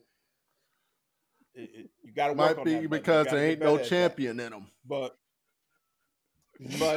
here's what we're saying is we're gonna skip this Foles conversation next week, October 28th, that Wednesday. After these 2 games, we most certainly won't be skipping anything. If he go out there, he look terrible. Better believe I'm saying something. There's no point, Dick. There's no point in me having this discussion if y'all can't be convinced. If your offense goes out there and plays at the Panthers level, I'm going to have a conversation about it. Okay? Look, tell you what, me and Jason will talk about it while you stay silent then. We'll see how long that lasts. Listen, if Foles make the Panthers defense look all world, you better believe I'm talking about it. So like I said, on the 28th, October 28th, that Wednesday, we're going to revisit this topic after Foles done racked up these 2 wins and after he done showed more consistency, spreading more of that championship mentality, pulling us further along into this path of getting to the Super Bowl. I need y'all to be ready to backtrack everything that y'all have been saying for weeks. Could we keep a For copy weeks of about this? polls. Can we keep a copy of the And recording of this as well, real handy, so absolutely. we don't go saying, "Well, Jason Absolutely. said the Nick Foles," so we don't we can know what I actually said. I remember everything that was said, fellas. Thank you very much. Rick And Foles and I Tom just Brady. I just need y'all not to backtrack on anything and to stand strong on this nonsense that y'all have been spreading. Don't try to back out at the last minute. Appreciate that though. Maury, I know that. All right. I know that we've all been hurt a lot by Bears offenses and Bears quarterbacks, but we don't have to have false idols. All right. Thank you. I want to thank all of you for joining us here at SJH Man Cave. We appreciate you spending time with us today. Once again, if you are a Black business owner and would like to get featured as our Business of the Week, please make sure to send an email to info@sjhmancave.com. Any of our listeners can get a hold of us there as well. Remember that you can hear this and other episodes on all your major podcast platforms. We are also on YouTube at SJH Man Cave. Once you're there, please hit that subscribe button, like, and leave a comment.